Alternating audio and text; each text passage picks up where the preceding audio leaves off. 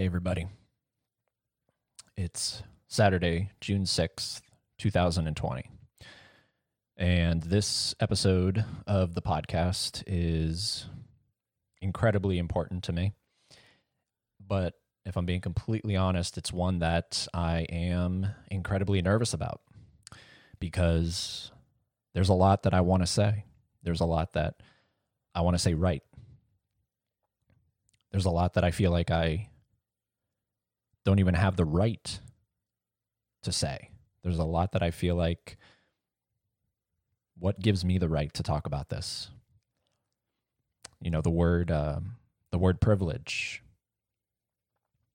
is a word that I've come to despise that word. Because if I'm being completely honest with you, and I just want to let you guys know, there's probably going to be more than usual. There's probably going to be a lot of silence in this opening because this is a time that is not new. Unfortunately, this is a time that has existed, and even more unfortunately, will continue to exist for however long.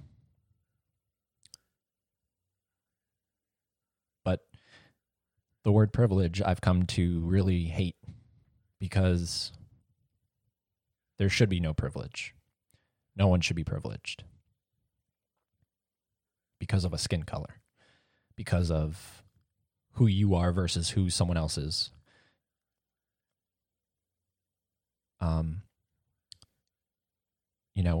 I want to share a story here first and foremost, and then we're going to get into the real point of this episode, which is for me to, as much as possible, sit back and give this platform to other people who don't have a podcast or who may have a podcast. I don't know.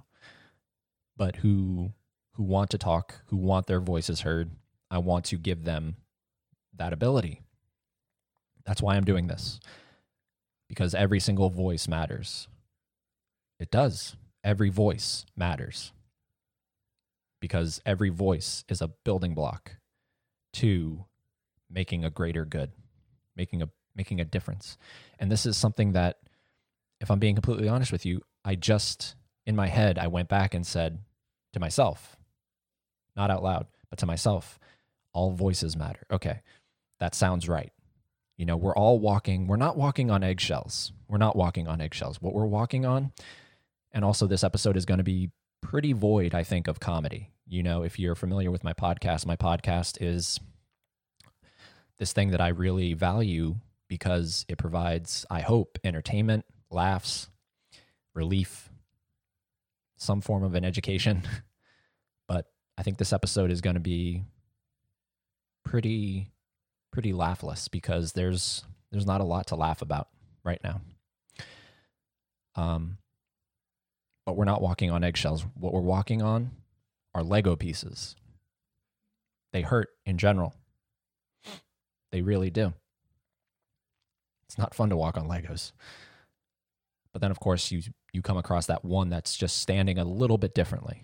That's just a little bit in more of an upright position. And that one really hurts. So that's what we're walking on right now. But the story that I want to share with you guys, and the person will remain nameless, but her and I were having a discussion not that long ago. And this is the reason I'm sharing this is because of a few reasons, not just one. But one was because I was ignorant. I'm coming clean. I was ignorant to what I said. And we were talking about everything that's going on right now. And she, brought up the quote, "All lives matter," and why it's not true. And me being me, who I know I'm a good person. I know if I see injustice, I want to believe I'll stand up for it. I want to believe I'll do the right thing because I feel it. And so when she said that, I said, well, all lives do matter. And it took her aback. And we had a little more of a discussion. And it culminated in her grabbing her stuff. She was over at my house. She grabbed her stuff and she left. She told me she was leaving. Of course, I followed her out. I said, please come back in. Don't leave. I want to talk to you. But she was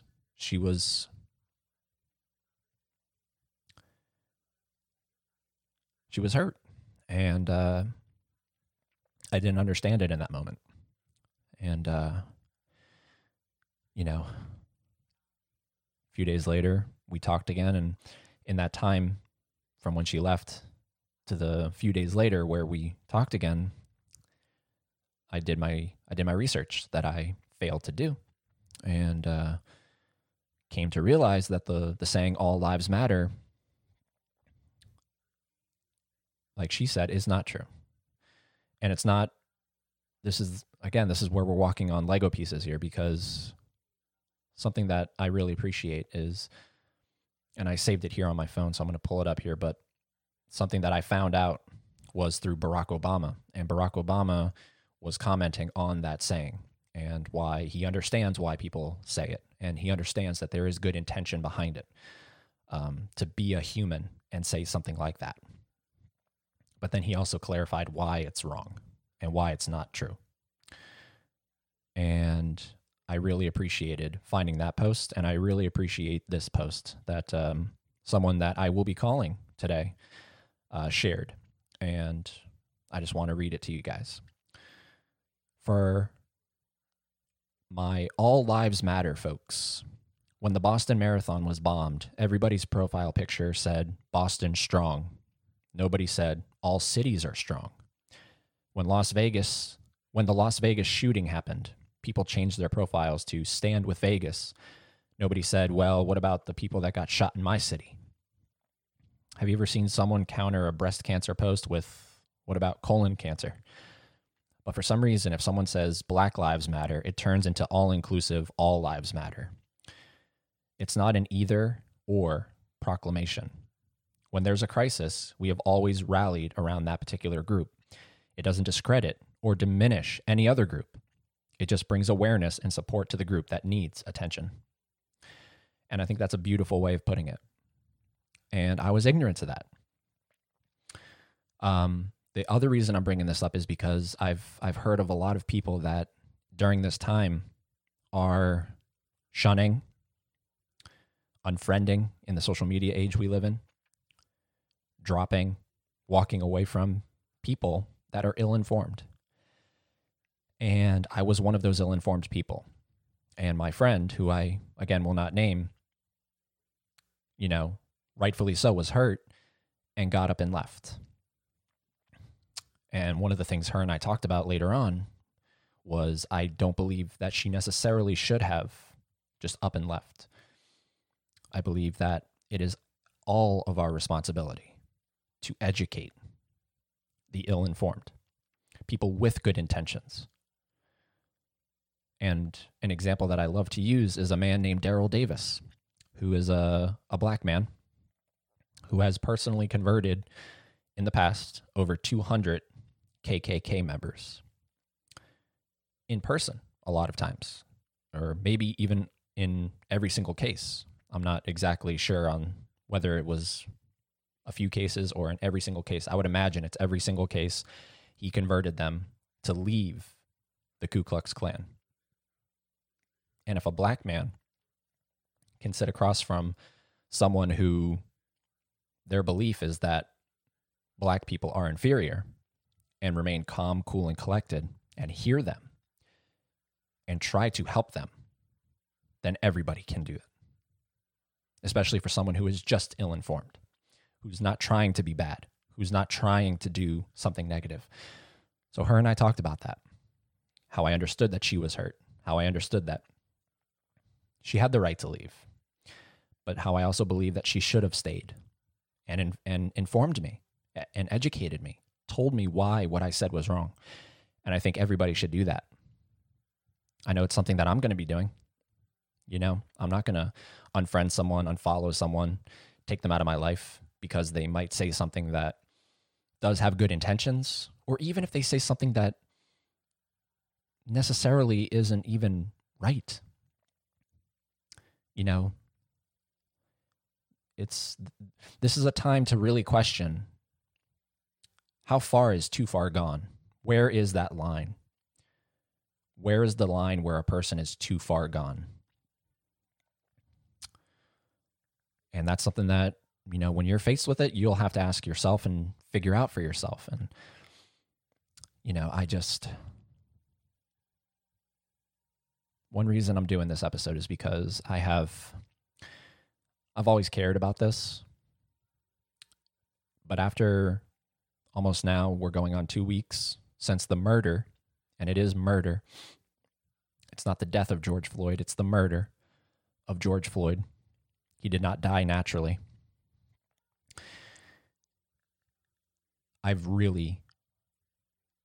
That video, watching it,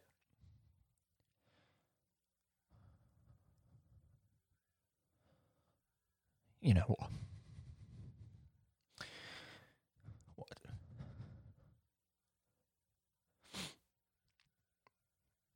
watching that video was uncut and full. It was heartbreaking. It really was.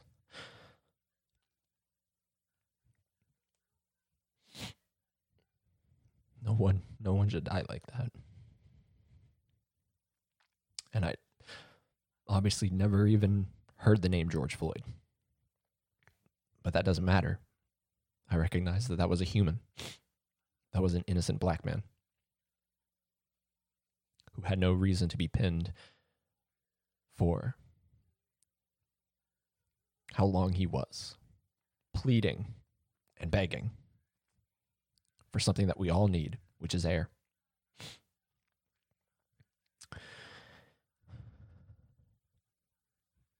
That video in particular, because we've all seen the videos, right? We've all seen the shootings. We've all seen the unjustified killings. But for some reason, that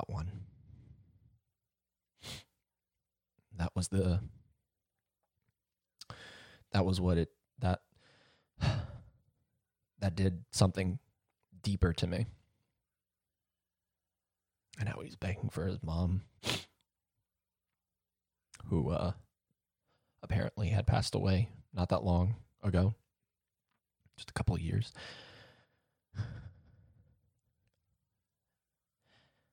And how as people are looking on and clearly wanting to help, and you know, there's a big question going around of why did no one do anything other than film? Why did no one actually do something? And there's a lot of reasons. The biggest is because who was standing in front of them? It was the police. And the police are something I talked about with my friend again that I was telling you about earlier. You know, I told her the idea of a law enforcement that is a human. And even if it down the road transcends human, it'll be something that humans create. So it'll always be inherently flawed. The idea of another human enforcing something is flawed. So that's why no one did anything. Because we don't know. We don't know what's going to happen, right? You know, I would like to think if I was there, what would I have done? I don't know what I would have done. I know I would have looked at the situation and been thinking to myself, this is wrong. This is wrong right here.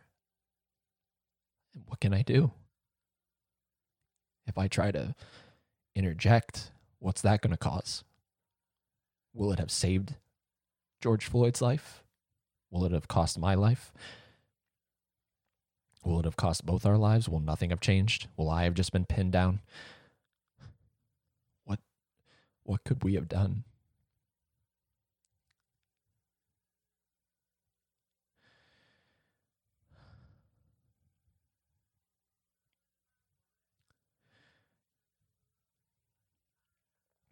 thankfully, a big pro to where we are today is we do have these little devices in our pockets that are able to film. And Ice-T, the actor, on Twitter said something that is so true. And he said, I'm paraphrasing, but he said, you better believe if we didn't all have cameras, this would have been swept under the rug. And that's the sad truth. So while this is incredibly sad and unfortunate that George Floyd had to be killed this way, he didn't have to be killed this way. No one has to be killed that way, anyway.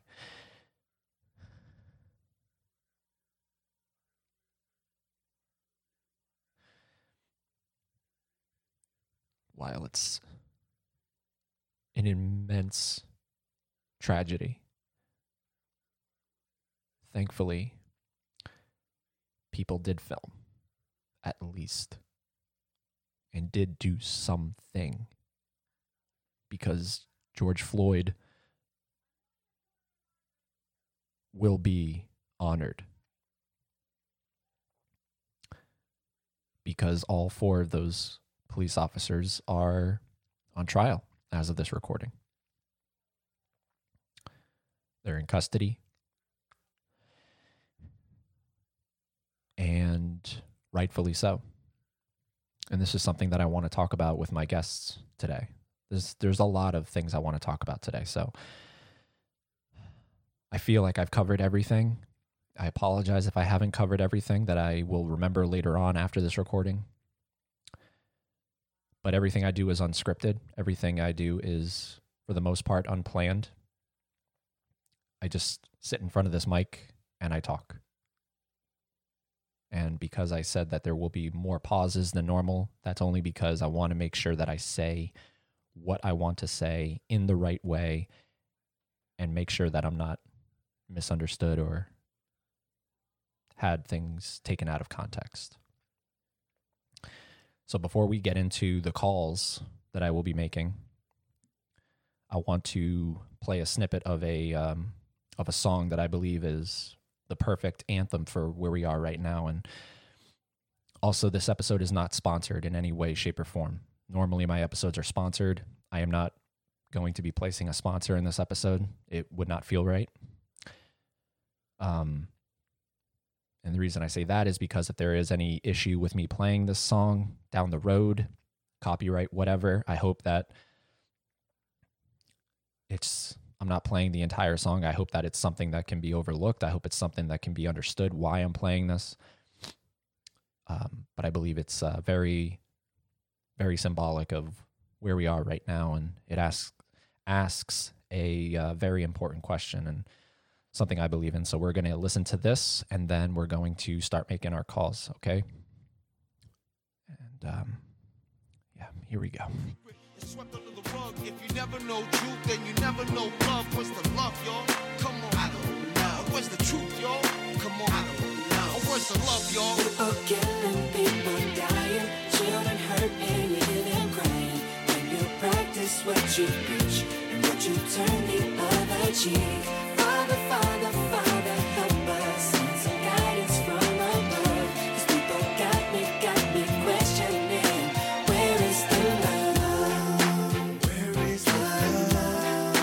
Where is the love? Where is the love? Where is the love? Where is the love? Where is the love? Where is the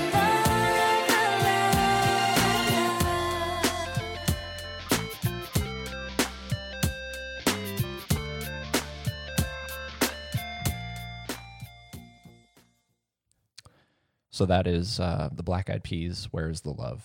And it's a song that means a lot to me, always has, and means a lot to me now, more so than ever. And I just wanted to play that before we get into these calls that we're going to be making to a lot of people, and I'm very thrilled that a lot of people want to talk, and some that I reached out to, but most of them reached out to me after seeing my social media posts about this episode. And I'm just really excited about this. So I could keep talking, but we're going to get into this. So these are in no particular order, except for the first and the last. Because the first one that I want to call, and by the way, just so everyone knows, I sent out a text a few hours ago before this recording to let everyone know, okay, today's the day, and make sure your phones are nearby because I don't know when I will be calling you. And if you can't pick up the phone, if you could record a voicemail so that when I do call you and it goes to voicemail, your voice is still heard.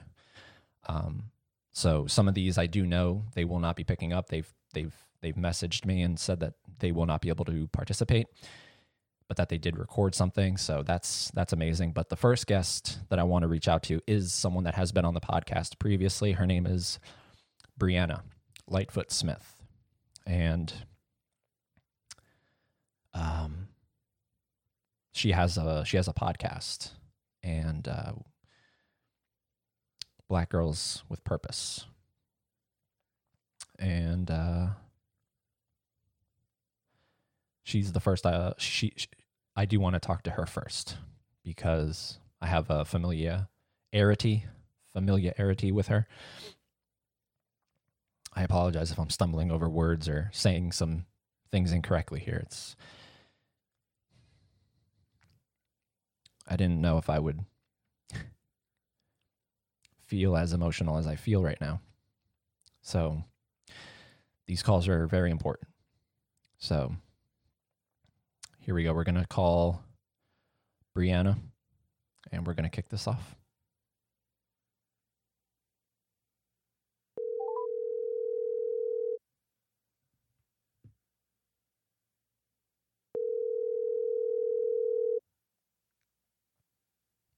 Hello. Hi, Brianna. Hey, Eddie. So you are the first person that I'm calling because we have talked prior on my podcast, Mm-hmm. and that first episode was much more. It was filled with a lot more happiness than this one. But I did want to reach out to you first because your podcast is always relevant, but I would imagine you feel like it's more relevant now than it was when we recorded. And Absolutely. I just want to know where are you right now in terms of it's almost 2 weeks since the event took place, and where are you in terms of your headspace and processing? I'm in a much better place than I was last week. Definitely went into a depressed state last week, was feeling pretty hopeless, especially as a mother of 2 Black boys and a husband to a Black man. There was definitely a sense of, when will this end? And I shared on my social media that, sadly enough, when COVID first hit, my initial thought, and then we started having the stay-at-home orders, my initial thought was, at least our boys will be safe at home, literally. And it came to my head kind of randomly, where I remember kind of taking a step back from my own thoughts and being like, that's a weird thing to be thinking about right now. But my thought process was, okay, if our boys, if our men aren't on the streets because they're at home, then maybe there'll be less cases of police brutality, maybe less deaths by the hands of police or other people. And so seeing George Floyd die at the hands of police really discouraged me, because I just thought to myself, we can't even be humane in the midst of a pandemic. Like, when other things are threatening people's lives, we can't say, you know what, I'm not going to add to this experience. I'm going to see, your value and your worth and see you as another human being. And so that really did break my heart. But today I'm feeling more hopeful, in part because I've been seeing a lot of the legislation that's been passing, or even just some police departments and cities banning chokeholds and other kinds of restraints that might lead to similar cases happening for other people. All of the officers being charged was another kind of light at the end of the tunnel. And then even the men who were involved in the death of Ahmaud Arbery, all three of them faced a judge this week for preliminary trial hearings. So for me, just seeing that things are happening has been encouraging. But I'll be honest too, Eddie, I've also gotten off social media because while I did want to stay informed, I just noticed that my emotions were going up and down pending what I was reading, whose feed I was watching or what the latest news was. And I knew, especially in the midst of these protests where a lot of police stations and departments are getting a lot of flack because they just haven't been handling them peacefully. And there's even more police brutality in the midst of these protests. I felt like I just couldn't be that close to it and still take the necessary care of my mental health, if that makes sense. It does. It's I prior to calling you, I just, cause this is all in one take. So I've been talking for about 26 minutes now. And, I was doing a big intro and just getting all my feelings out at the beginning. And something that I said was, this is a time where, it's, as a podcast host, it's weird because I don't know I don't know what to say because first and foremost, does it even matter what I have to say? And I've seen a lot of, people say that that are white, why does it matter what I say? Because I don't understand this fully. Right. I can never understand this fully. And the word privilege, I've been thinking about a lot, and it's a word that I now despise. I don't like this word privilege. And I was saying that, nobody should be privileged. Nobody needs to be privileged. It's a disease, and it's something that I feel incredibly awful about. And I just, this is why I'm doing this right now, because I need other people like yourself to help me process what I should be feeling, because I don't know that I know I can be a help, but I don't know exactly how to help. I think that this can be a help, this episode, but it's tricky. Yeah. Well, I think what you're doing is a step. And one thing that I have seen, and one thing I've I know to be true, right? With anyone, any race, any class, any neighborhood, like you have access to people that I might not necessarily have access to. And there's a pastor based in Oklahoma. His name's Mike Todd, and he was just talking about how, when we're close to people, it opens us up to have these kinds of conversations, right? So if you don't have any friends of color, then you can't talk to them and say, hey, how are you feeling about this? But then if you only have friends of color, then you can't reach to other people and be a bridge to them and provide them with a kind of outlet when they're feeling like what you're feeling and saying, hey, I want to do something, but I'm not really sure what it is that I'm supposed to be doing. And even me as a woman of color, I've been wondering, like, okay, God, I want to be involved in some way, but I haven't really felt led to protest necessarily. I don't know if it's me being extra cautious because I have my 2 babies, or just, I don't know what it's been particularly, but I know that I have used my podcast as a way to shine some light on things and to try and be a light in a dark place. And then I've also tried to share positive things as well, and letting people know, hey, you guys, you are protesting and these things are happening. And I know for me, I've been doing a lot of calling. So calling the mayor, calling the governor, people who have the capability to implement some of these policies and ban other policies, like not having to tell somebody before you're going to shoot, or not being able to shoot at a moving vehicle. And so I think everyone is mobilizing in the best way that they know how. And I know, and you know that I'm a woman of faith, but this week I was reading in my Bible, and I was just reading about the different parts of the body of Christ, and how God just talks about how we all have different gifts. And God was sharing a direct link to where we find ourselves in the season, where everybody's contribution is needed. Whether you're the person that donates to the NAACP or the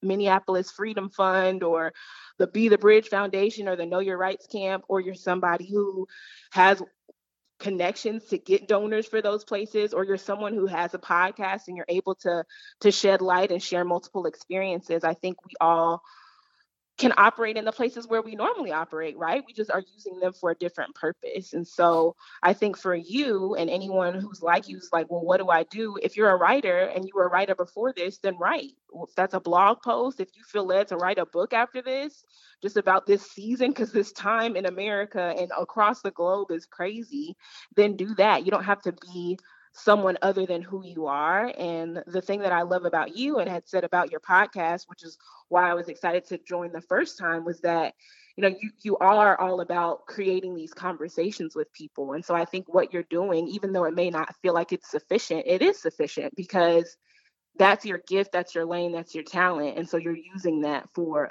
a better purpose. Thank you. And where is your podcast right now? Is it, because I know that you were kind of taking a break from it. Yeah. Is it something that you're going to get back into, or have you already gotten back into it? And I apologize if you have, and I haven't. It's so interesting, Eddie, because I said that this month I was going to take a break, and I was going to have a friend record for me. And then George Floyd's murder happened. And I said, okay, I can't just not talk about this. So I did record an episode, and I've actually, even as we're speaking, I'm kind of wondering, because I have another episode that I want to record, and I'm thinking to myself, okay, do I release this just as a YouTube video, just on my personal YouTube page, or do I continue to get on the podcast and be like, hey, y'all, I know I keep saying I'm gone for this month, but I just can't be silent about this. And I think that just kind of comes with being a storyteller, right? Like, we have to say something. So I have been recording it. Yeah, it is something, and especially, you know, you have this podcast and you have a real deep faith, and I guess my final question, and it's unfortunate that it's my final question, but I have a lot of people that I'm going to be calling today, and so I know that unless I want a 10-hour podcast episode, I can't do what I normally do, which is just try to delve as deep into it as possible. But being a person of faith, is this something that you feel is ever going to completely be non-existent, or is this something that is always going to challenge, you know, even something as close to your heart as your faith? I mean, do you feel like your faith is challenged when something like this happens? Absolutely.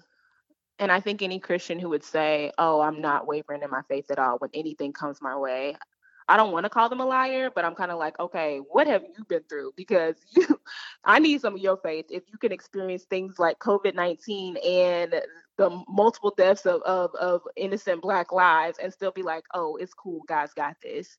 Because I know, even in my own circle, while my faith in God has not wavered, and that's something I will say, it's not necessarily my faith in God, it's just my understanding of God, where I'm like, okay, God, I know you're working, but I'm not really sure what is supposed to come out of this, right? Like, I know what your word says, and I continue to read your word, it's so weird, Eddie, how many passages of scripture I've read just this week where it was written thousands of years ago, but I'm like, this sounds like it was written yesterday. And, you know, God just talking about deliverance and talking about honoring the government, even in the midst of crazy situations, and how God talks about letting our light so shine before men that they may see our good works and glorify our Father in heaven. So for me, it hasn't challenged my faith as much as my understanding. So I should edit it and say that, and say, God, I have no idea what you're doing. And there have definitely been moments where I'm like, Lord, just bring us up to heaven, because I don't feel like I can take much more of this. I know that what's happening here is supposed to make us long for heaven. It's supposed to make us even more intentional about the gospel of Jesus Christ and sharing him with other people so that they can have a confidence that says, you know what, this world does suck, but hey, there's a world where or there's an eternity where you won't have to deal with these problems. There won't be pain, there won't be agony, there won't be injustices. And so for me, it has helped me strengthen in my faith. But yeah, you definitely have moments of understanding. And honestly, that's another reason why I had to come off social media, because I was like, God, if I'm taking in more of the world than your word, then I'm going to be depressed and my emotions are going to go based off of my circumstances. But if I just stay steadfast in what you've said, then it's going to help me, because literally, I think the second day after I got off of social media, that's when I saw that all 4 officers were charged. But I had taken myself off of social media and I said, you know what, God, I'm just going to pray about this. And what you want to happen is going to happen. And so, yeah, I think it does challenge your faith, because you have to say, okay, whose report are you going to believe? Are you going to be steadfast and immovable, like scripture says, always abounding in the work of the Lord, knowing that nothing you do for him is in vain? Or are you going to be like the person in James, where you are driven and tossed by the wind with everything that happens, because you're like, okay, well, I know God is good, but if he's good, then why would he allow this to happen? And I think that's where a lot of people find themselves. But I do want to challenge anyone or encourage anyone who's listening that is a person of faith. You're not any less Christian or any less righteous for feeling anger about the current circumstances or feeling hurt by the current circumstances. And I truly believe this is supposed to make us, like I said before, all the more adamant about sharing the gospel of Jesus Christ. But it's also designed to center our focus, because if we're focusing on the things of this world, we're always going to be depressed, we're always going to feel hopeless. But if we're focusing on God and what his word says, then it gives us the endurance that we need to keep going. Beautifully said, Brianna. Thank you so much for coming on and just talking for these few minutes. And I know this sounds cheesy, I know this sounds cliche, I know this sounds like it's probably not true, but I know I've never met you in real life, but I am sending nothing but love to everyone, but specifically to you, because I know that this is a time that no one should be living in, but we do. And I'm just happy that you wanted to come on here and help out. And that's, again, I don't know what to say. It's so tricky, but sometimes it's about listening, Eddie. Sometimes it's just about listening. Exactly. And exactly. I've become very aware of that. And so just thank you. And I will talk to you very soon. Thanks, Eddie. Bye.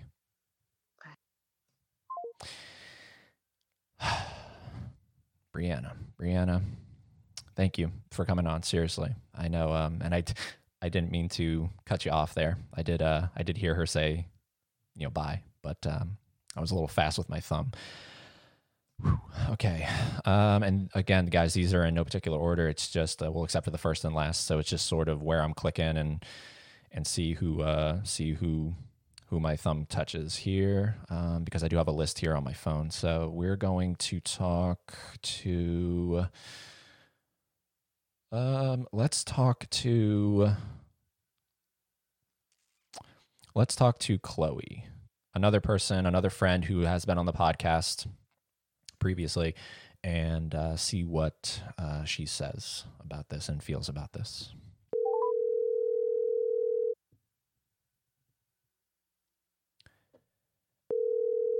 She told me she might not pick up. So we'll see.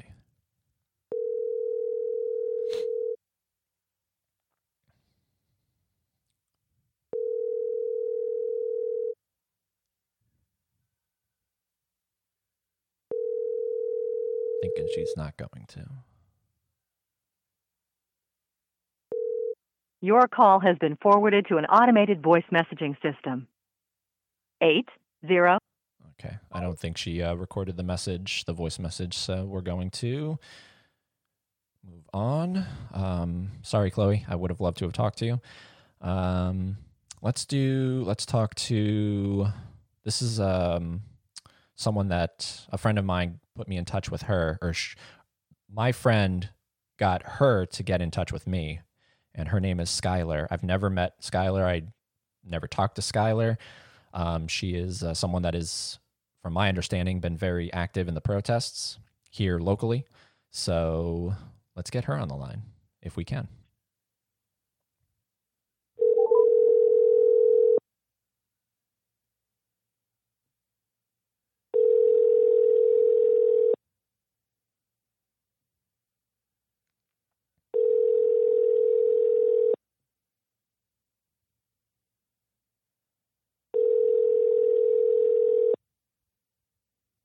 Maybe.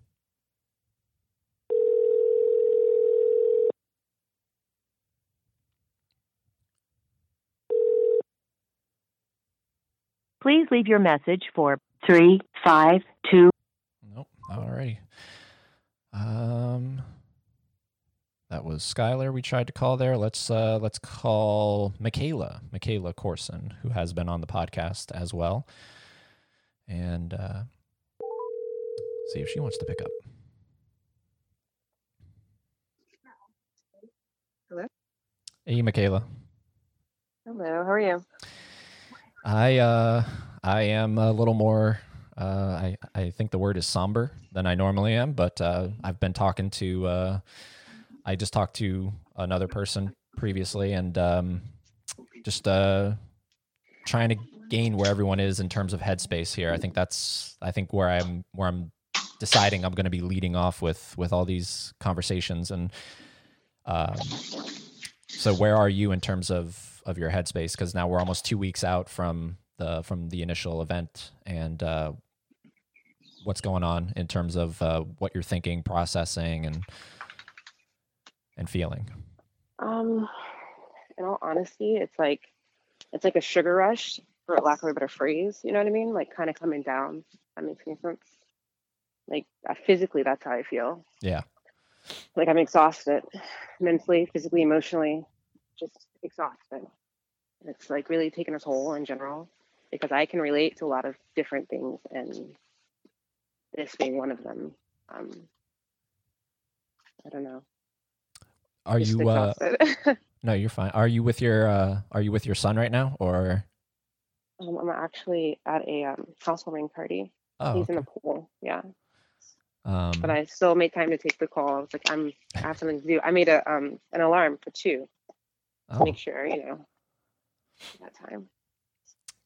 yeah. It's So he's in the pool, but I'm with him, and it's weird because like I not weird. I'm always with him, but I'm like afraid to not be with him. You know what I mean? yeah. Like I don't know. Like I slept in his room. Like he has a bunk bed, and I slept in his room like the first 2 or 3 nights. Is he of an age where you can talk to him about this, or not yet? No, not yet. Not yet. No. I mean, not this specific event. However, I guess the ins and outs of why it happened and how it happens, I've been, okay, so there's this quote unquote list. I don't know if you know anything about it, but there's a list, a checklist kind of, that Black parents give their Black sons, verbally or otherwise. And I've kind of been going over this list, ruminating over this list since conception, since around the time I decided to have Isaiah, or try to have Isaiah. What to do, what not to do around the police, you know what I mean? And I'm just thinking, like, when that time comes around 12, 13 for me to give him what to do, what not to do, I hope it's different, you know what I mean? Yeah. Yeah. That's like still 6-7 years out. 6-7 years. Okay. Yeah. Yeah. I don't, I always try to be positive, and I believe that a lot of change is going to come from this, because I can't recall seeing this kind of a movement in terms of something similar to this. It's always been something like this will happen, and you'll see the protests, but like, it's not, there was a graph that came out recently of every single state was highlighted in red, and Yeah. every single state had 18 protests. countries. Yeah. Yeah. It's even gone past the United States. And Yep. you know, Well, see, and speaking of which, the movement, Black Lives Matter movement, everyone's like, oh, it's over one person, blah, blah, blah. Like, we've been behind this movement since 2015, you know, and peacefully protesting for the past 6-7 years in general. But now the actual Black Lives Matter movement, I think, has kind of gotten kicked off. Fortunately, like you said, not just in the United States, but worldwide. And the support is like tremendous. It's amazing.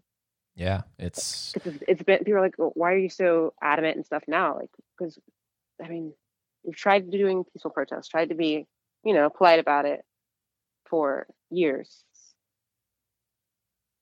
Now it's just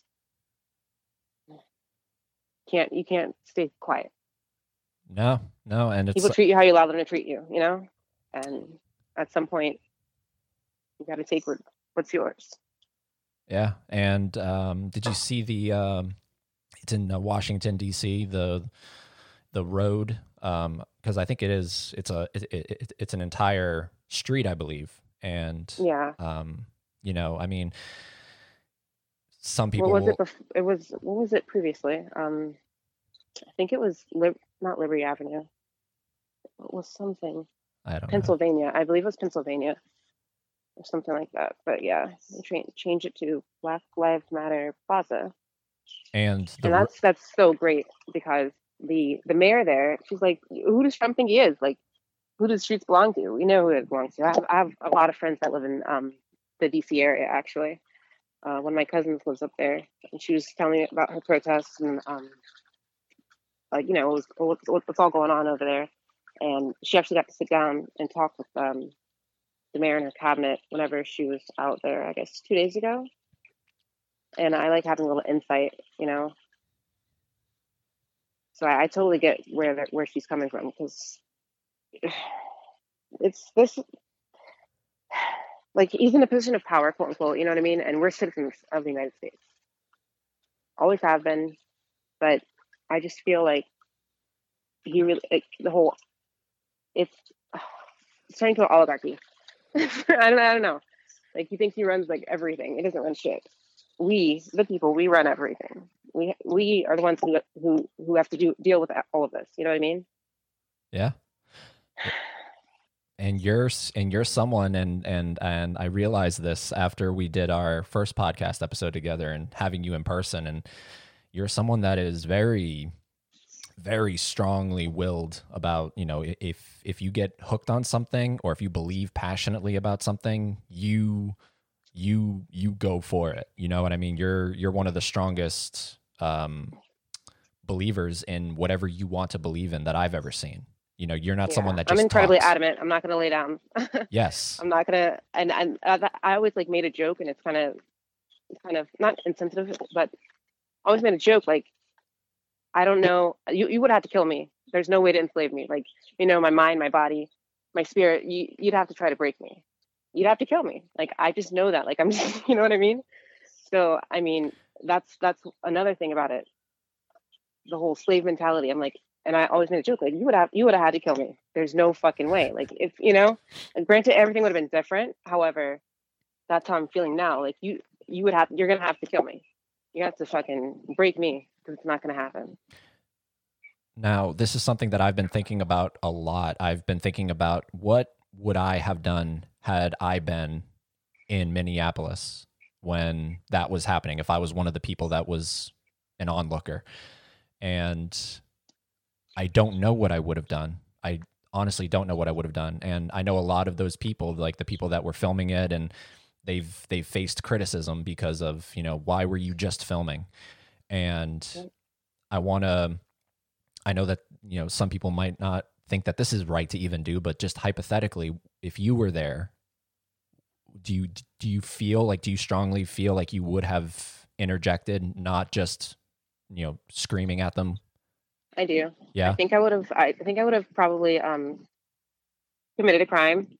Not gonna lie, like gone after the cop car or something. You know what I mean? Like, just to kind of take their focus off of him.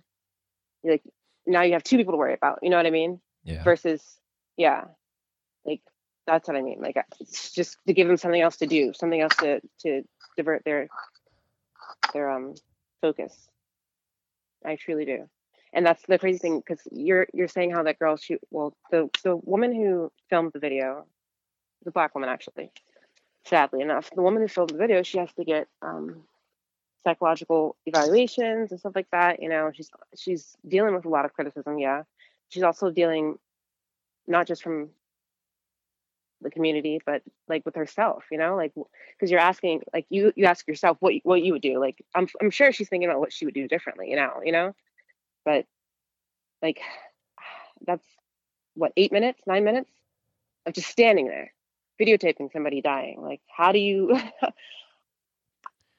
I don't even know how. And the crazy thing is, I was talking to my Middle Eastern friends, and it's like, well, it's black and white. I'm like, no, it's us versus the police, or the police versus us. It's a policing thing. It isn't a race thing. It's a policing thing. It's a excessive force, you know? And he's like, well, it has nothing to do with us. I'm like, us? Who's us? Like, Indian community. I'm like, dude, do you not realize that the store they're standing in front of was any guy owned that? Not only that, he's the one who called the police on them. And then if you look at it, the guy who's standing there with his arms crossed, the officer who's standing there with his arms crossed, keeping the crowd away, Yeah. he's an Asian American. So yeah, it has something to do with Asians. And I'm like, you guys you're in the picture, literally in the picture. So that, yeah, it has something to do with everybody. Us as us as a whole. It's not a black and white thing. It's us as a community, as a nation, and the police and excessive force. So yeah, you guys are literally in the picture. Yeah, it's just the weirdest time, because we do need, right? We do need, or is this just my naivety? We do need a law enforcement, right? Or is that just something that we've all been just, born to believe? I think that's really something that we've all been born to believe, because, to be honest, like, okay, so policing didn't come from nowhere. Policing came from right after Jim Crow laws and everything of that nature. So basically, it was built on the foundation of catching a slave, because they made it illegal for slaves to, previous slaves, sorry, to be homeless, or to be out out of the house after dark. So basically, policing was implemented to catch slaves, or previous slaves. You know what I mean? To put some law and order, quote unquote, so no one would be afraid. So that's what policing came from. You know what I mean? Like, that, literally, policing came from catching slaves. That's how it started. So, like, that's the crazy thing. Wow. Yeah. So it hasn't been in place forever. And it's aimed directly at Black people, obviously. Prior slaves. So, I mean, I think now, yes, we do need to have law and order. You can't have anarchy, obviously, especially because we're all so used to it. It would be different if we weren't used to it. But it has to change. It can't stay like that. Yeah. And how's your I'm almost hitting myself over the head because I didn't reach out to your mom. How's your mom doing right now? Because I know she's very vocal. She has the radio show, and is this something that she's been adamantly talking about? Because I know because I do follow her on Facebook. Yeah, she did. She has her show every Wednesday. Today with Pastor Jay every Wednesday, and she talked about it on Wednesday with he was a prior. I'm trying to remember. I don't remember his name, but he was a prior police officer for NYPD. So, but now he's down here. Anyways, I wish I knew his name, but he was talking about. They were talking about it. And just actually, you're in Palm Coast, and they're in Palm Coast. They were talking about Palm Coast in general, and how, because it was like I'm pretty sure, yeah, Palm Coast was one of the last towns to integrate. Yeah, they were one of the last towns to integrate, and that's crazy because I live there, and I'm used to that. and he was just talking about how like teachers and stuff, and this goes for really any institution, but they were talking about the teachers specifically and how they're looked over for promotion and stuff like that due to, systematically due to their race. And hold on, I'm sorry, I told you I'm at a oh, something pretty. You're good. I'm like trying to like go around to where I'm not around a bunch of noise and people, you know what I mean? I'm back in the garden right now. It's starting to drizzle. Oh, you've been good. I haven't heard too much background noise. All right. Yeah, I'm literally by Koi Pond right now. Nice. So yeah, it's super peaceful to talk about, like you said, such a somber subject, but I don't know where I was at. But, it's just, I don't even know what to say, but my mom, she's okay. She's good. I listened to her segment. It was actually really informative. And of course, yes, this is the crazy thing. My mother, she's a registered Republican, and my dad's a Democrat. My dad's white, my mom's black, right? So there's that. Like, I'm like kind of in the middle, obviously. So it's been a very interesting subject to touch on, just because I've been through over, I'm just this ballpark, 20 racial discriminations that I've been physically assaulted, like while serving a table. You know what I mean? Like, hey, nigger, why aren't you at my table, and grab me by the arm? Like the cops had to come in and take this guy out. Like I've been a subject of like so many different racial discriminations and things of that nature my entire life. And one of my friends asked me, when's the first time that this started? I'm like, to be honest, I really couldn't tell you when the first time that it started, and that sucks to say. And I can tell you the last one. I can tell you the first one probably, but I don't remember if that's actually the first, Yeah. That's the crazy thing. And I was just trying to like go over this the other day. Like when was I can't pinpoint when it started. But I do know, like the KKK has come to my house because, my parents are interracial. We're watching you. We don't like what we see. Like literally, that's a hate crime. That our mailbox was confiscated. I can just go.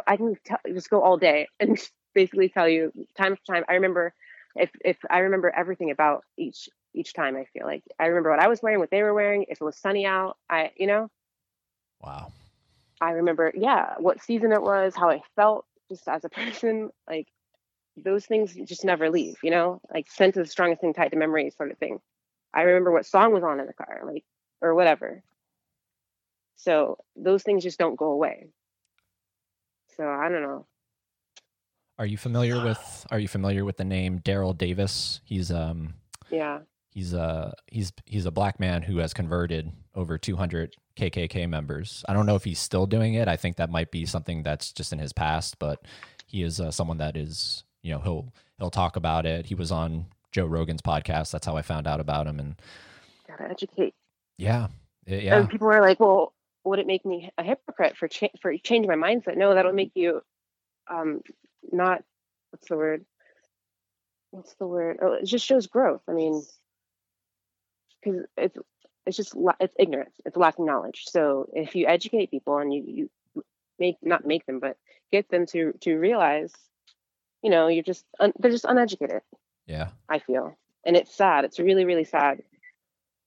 It's really sad. Yeah. My mom's fine. I'm fine.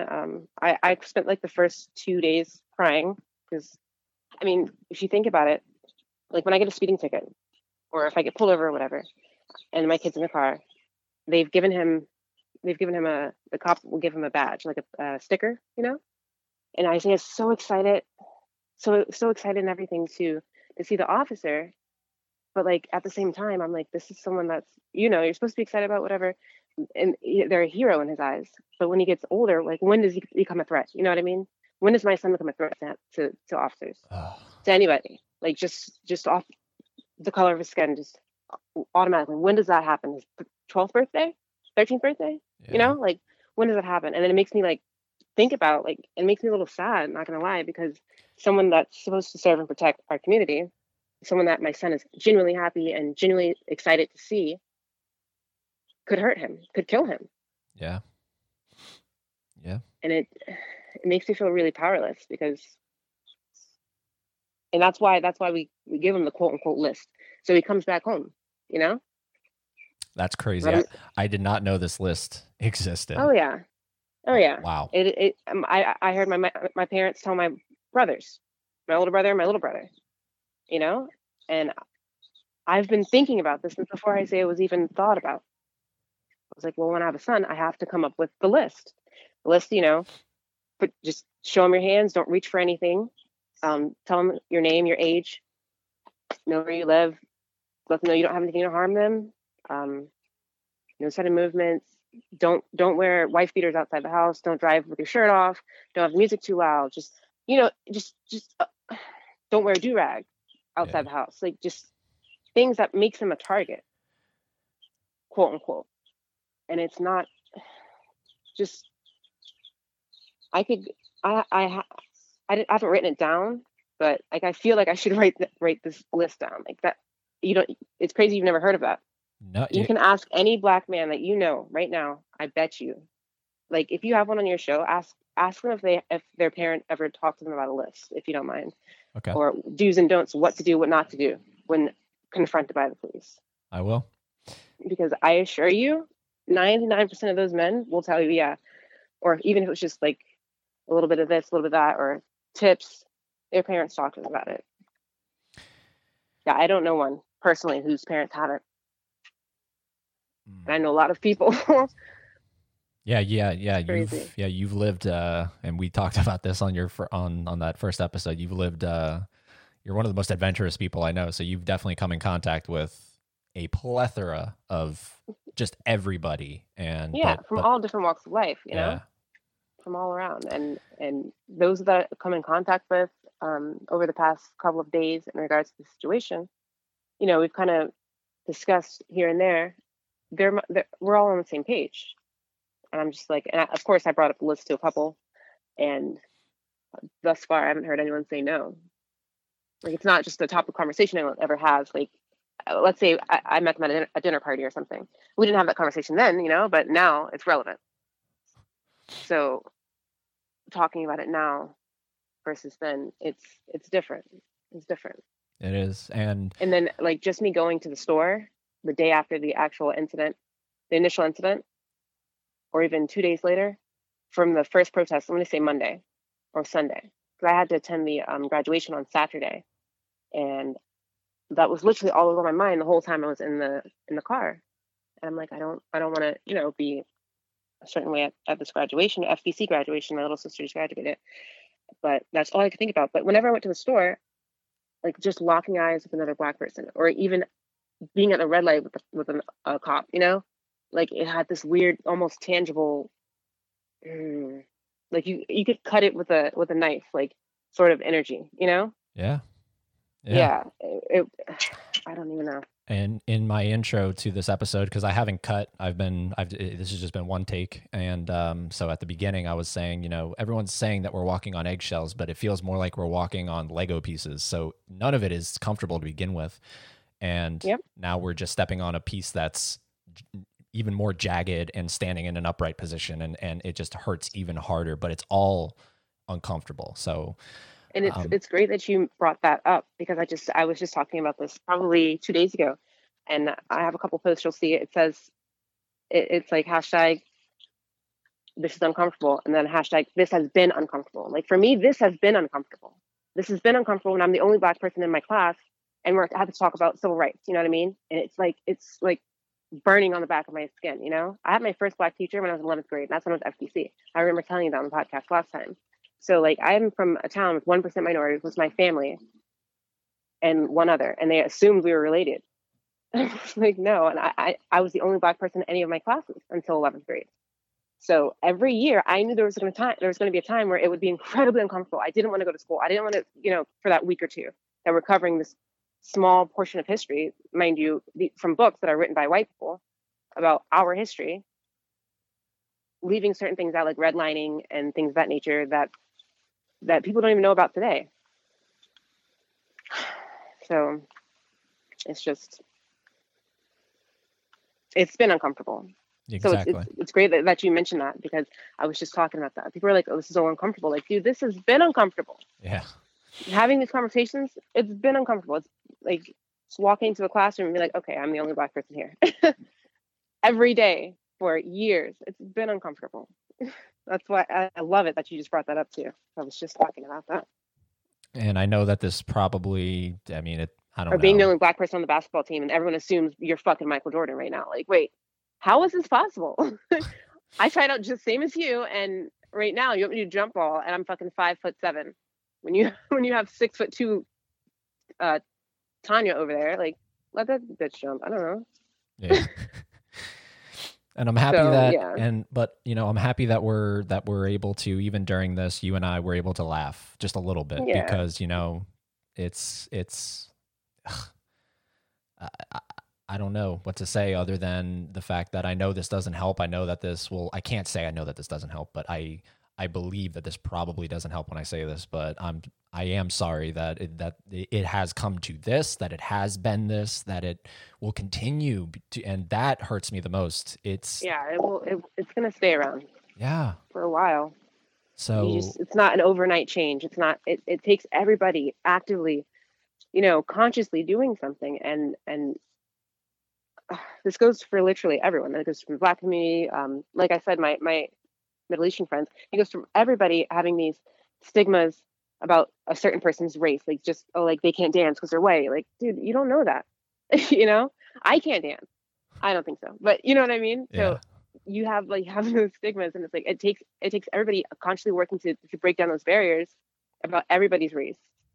Just because they're this, just because they're that, just because I'm like, that doesn't mean anything. But you know me, like I'm already like that. Like I'm like, it doesn't mean anything. Just because. But well, there was something that I wanted to bring up that I totally just forgot about. Yeah, I know. We'll keep talking. Maybe I'll remember. I'm gonna think about it. Well, I was gonna say because I mean you're someone that I could easily do a 3-hour, 4-hour fucking conversation with, and I want to again because I want to get you back on, but I do have a lot of calls that I want to make, and I don't want this podcast, to be this insane amount of length so that people are turned off to listen to it, Right. So if you do remember, jot it down, and when I get you back on, we can bring it up because, like you said, and like I said, this is going to be something that is going to be relevant for a long time. So yep. It's just I'll probably text you like as soon as we hang up. I'm gonna be like, oh, that's what it was. That's fine. And no, for real, I more than likely will though. So thank you for having me on. I appreciate it. And I apologize, like if you can hear any of that noise. Oh no, you're good. No, it actually calmed me down because I could just hear like water in the back. Okay. Nice. I'm sitting next to a koi pond and it's raining. Nice. Yeah. So. All right, Michaela. Well, I am sending love and thank you. I appreciate your support and you using your platform to to do a little good to add to this. I appreciate it, and everyone who's supporting the movement. Truly, like we see you, we hear you, and we appreciate you. Yes. Yeah. And I don't want to say you're welcome, but I am. Right. I am here, and so thank you for coming on and leaving your house party for this time. Yep. I'll talk to you later. Thank you. Bye. Bye. Oh my God, I could go on forever with Michaela. She's seriously, she's one of my favorite people. All right, let's see here. We're gonna call. Let's switch it up. Let's try to get a guy on here. Let's call Steve. Steve. I do know Steve from high school. So this is the first time I've talked to him since high school, and he said that he wanted to come on. So.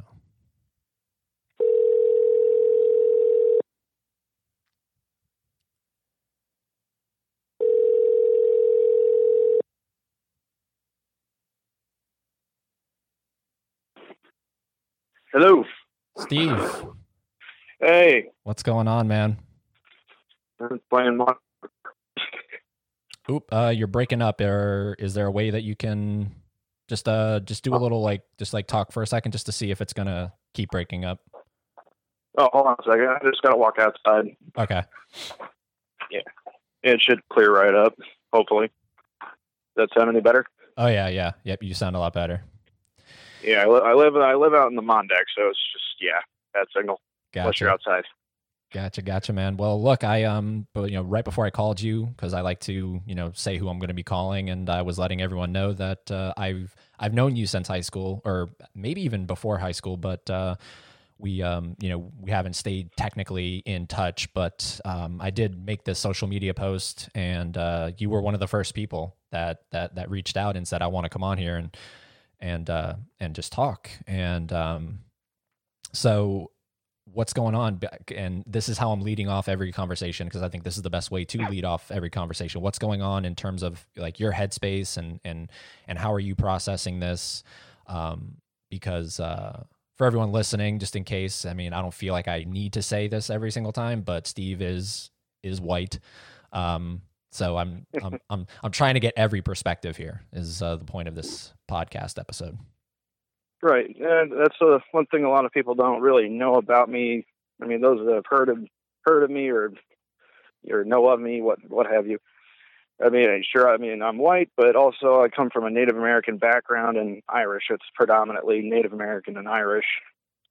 Oh, okay. Yes, I didn't even know that. Yeah. Not a lot of people don't. I told some people about it recently, and they didn't believe me until I showed them my Native American status card, which it's from Canada, and you can only get that if you're a 1/4 Native or more.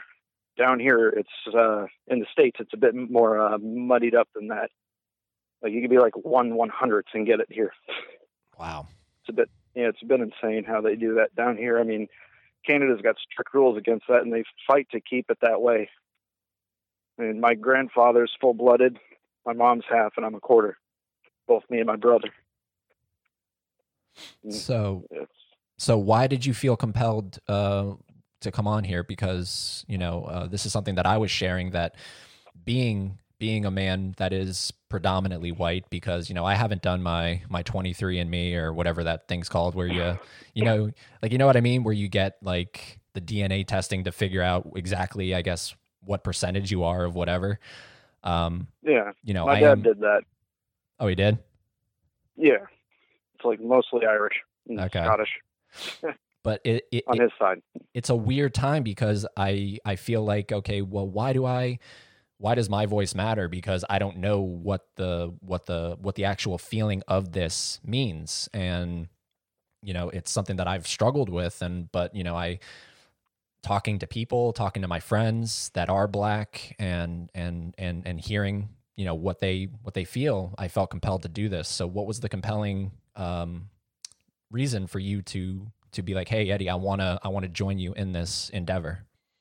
Well, I mean, it's coming from, my own personal background, as like, I come from a family of law enforcement. Like both my father and my brother are both officers of the law, and also having a multi-heritage background, I kind of thought I'd have like somewhat of I wouldn't say a really unique, it might be a different perspective on this whole thing.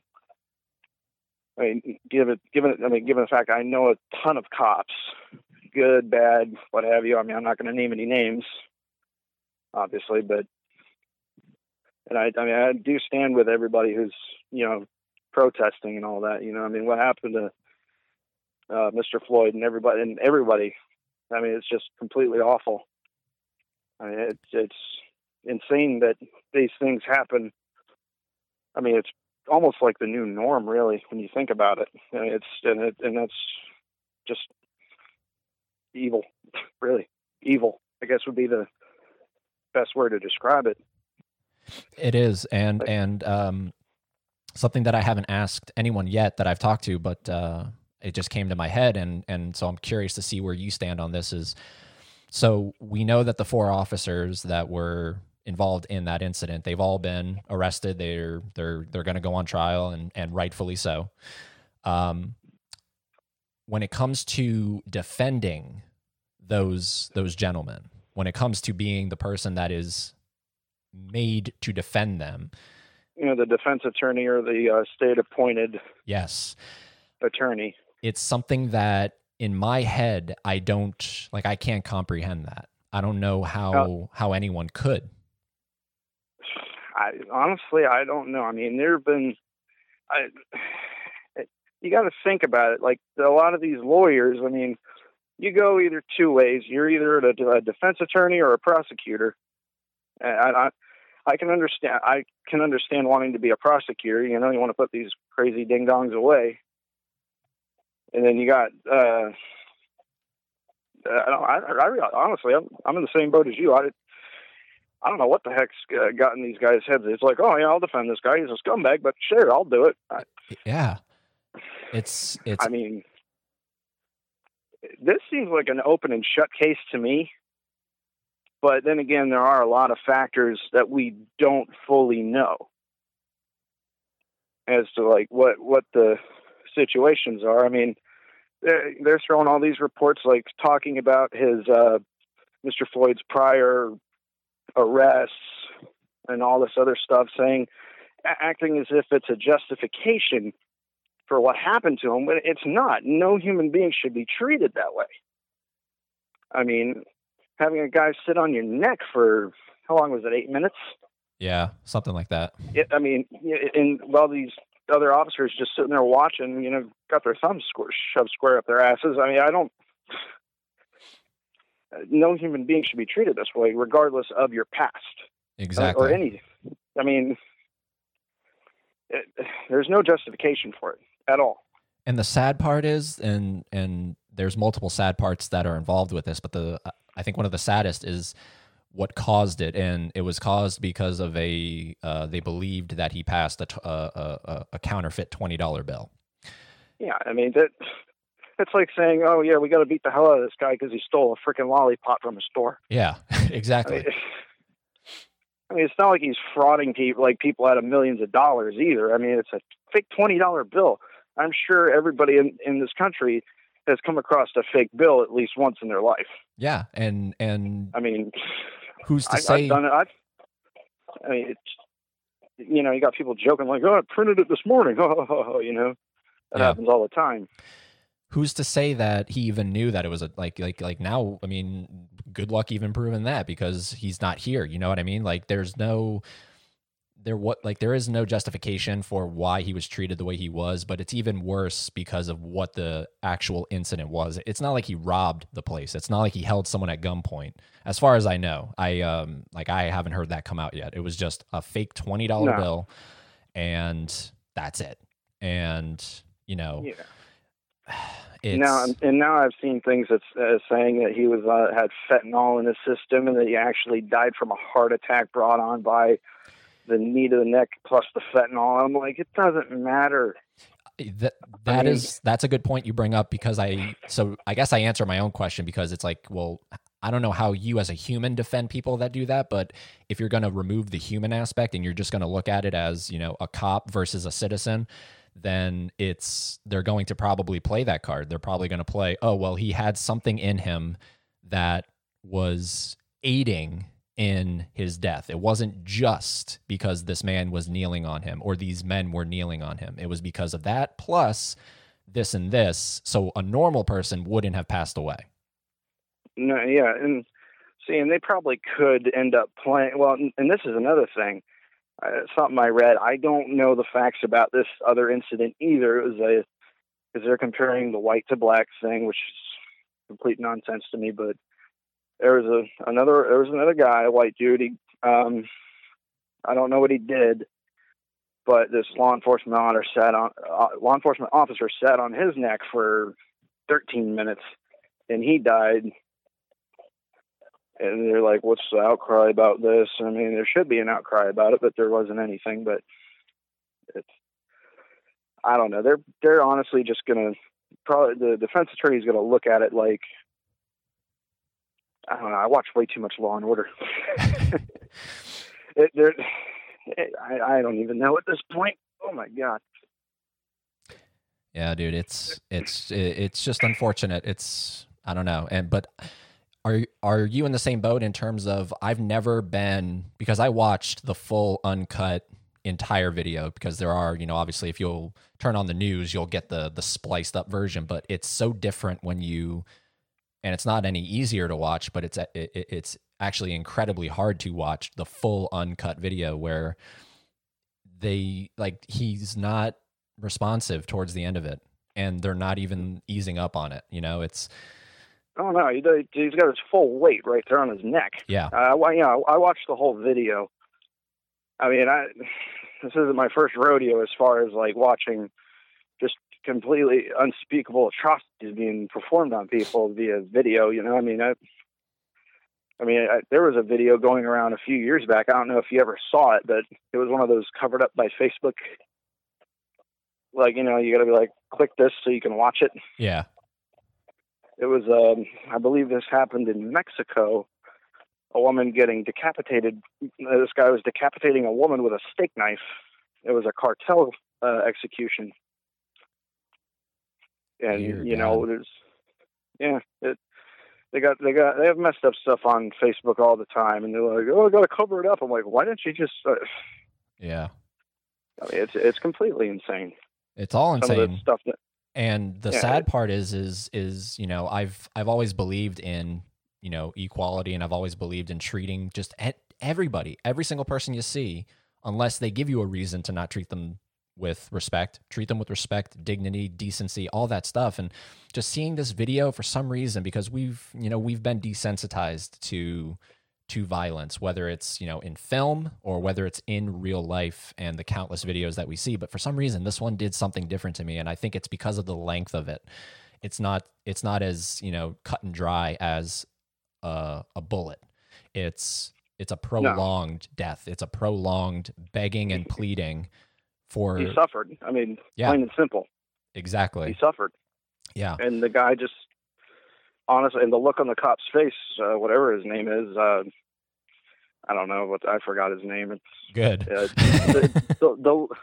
he's not worth remembering in that sense. To me, he'll always be a scumbag murderer who didn't deserve to wear that badge of honor. And the look on his face, the officer, it looked like just another day at the office. Yeah. I mean, it wasn't a sadistic look. I don't think. It was more of, this is normal to me. Which is maybe even more alarming. The fact that this is normal to me. Yeah. The look on his face was, this is normal to me. It's the same look on all the other officers' face.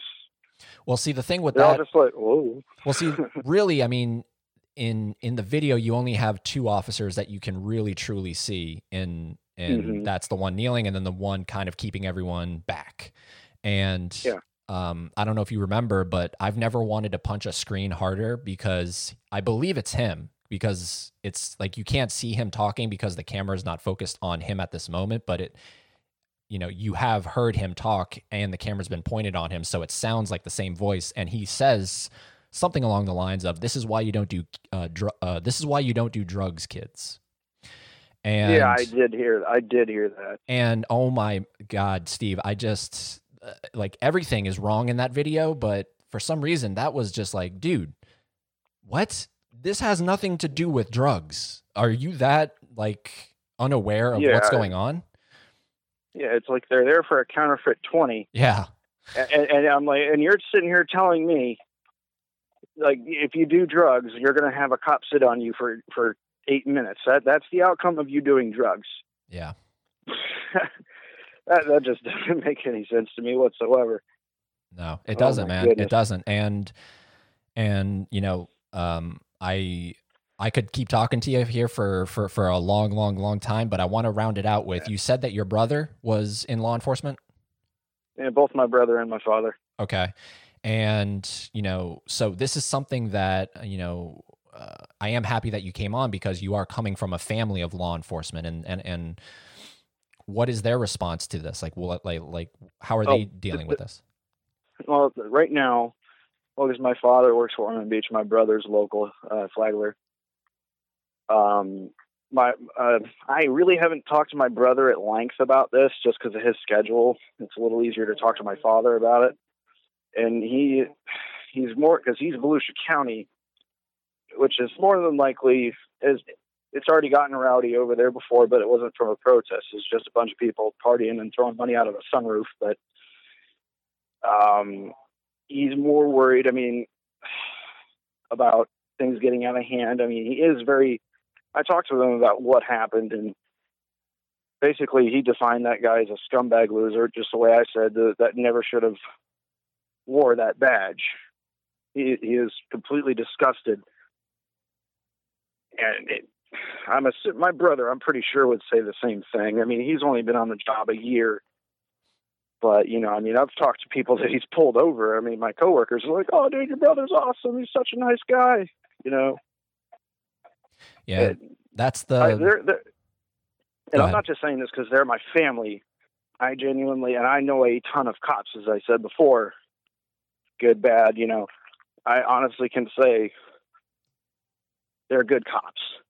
They do their job. They treat everyone with respect. And, you know, I know a lot of cops that are the same way, you know. They treat everyone with respect. And they don't really look at it as a color aspect. It's, you're a citizen of my area. What are we doing here, you know? Yeah. Yeah, that's you know, that's... I guess we need more of that. No, we do need more of that. And there's a great, I've talked about it a few times on the podcast. There's a great channel on YouTube. It's called Police Activity. And it shows the good, the bad, and the ugly of cops. And I think I've seen that before. Oh man, it's such a good channel. I mean, you can't watch too much of it because, you know, I mean, I can at least. I just get so disgusted by what I'm seeing because it's not censored. Usually it's not censored. Right. But it, you know, that's a beautiful illumination on that profession. It's because there, you know, it's a cliched saying, but there are bad eggs in every single thing. And there's incredible eggs in every single thing.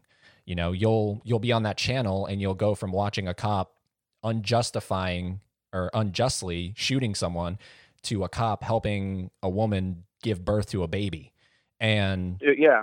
And it's such a wide spectrum. So I highly recommend, because I know that, you know, a lot of law enforcement right now is going through this, and, you know, similar to the Black Lives Matter, which is, you know, obviously an incredible, very important movement in terms of, you know, highlighting Black people knowing that they're not safe the way that a white person is safe.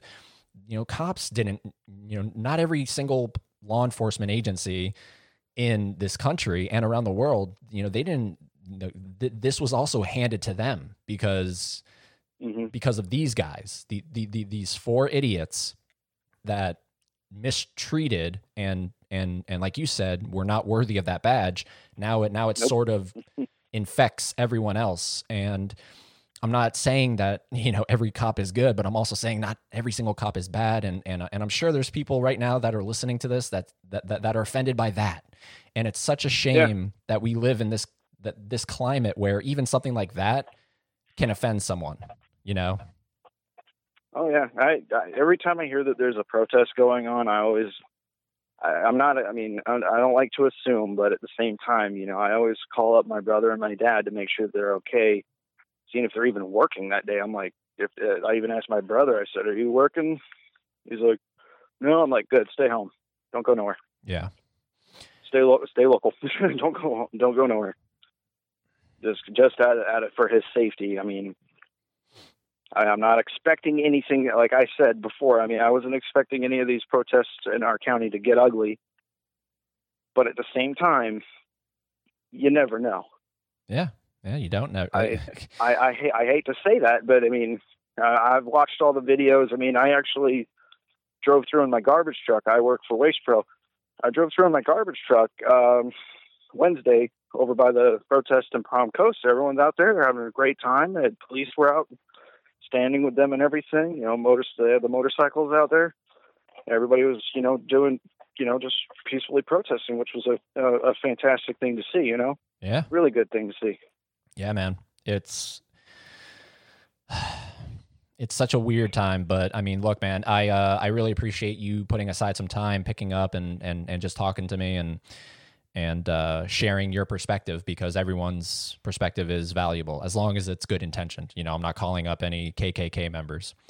Right. So good Lord. But yeah, so thank you, man, for coming on here.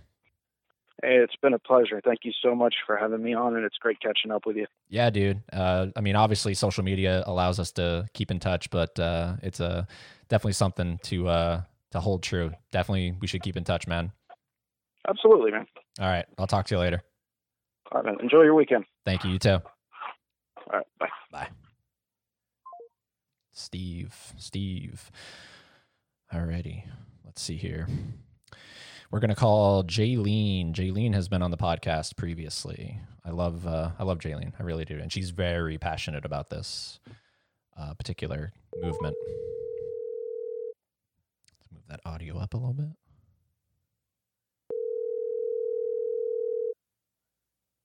Hello? Hello, Jaylene. How are you? I'm good. Go ahead, talk just one more second because you cut out there. I just want to make sure everything's going to sound okay. No, you're good. I put you on like speaker, but you sound like kind of far away. But then I just realized my volume was down. So Okay. And yeah, you sound a lot better. All right. So I know we did a podcast previously, and that was filled with a lot of laughs and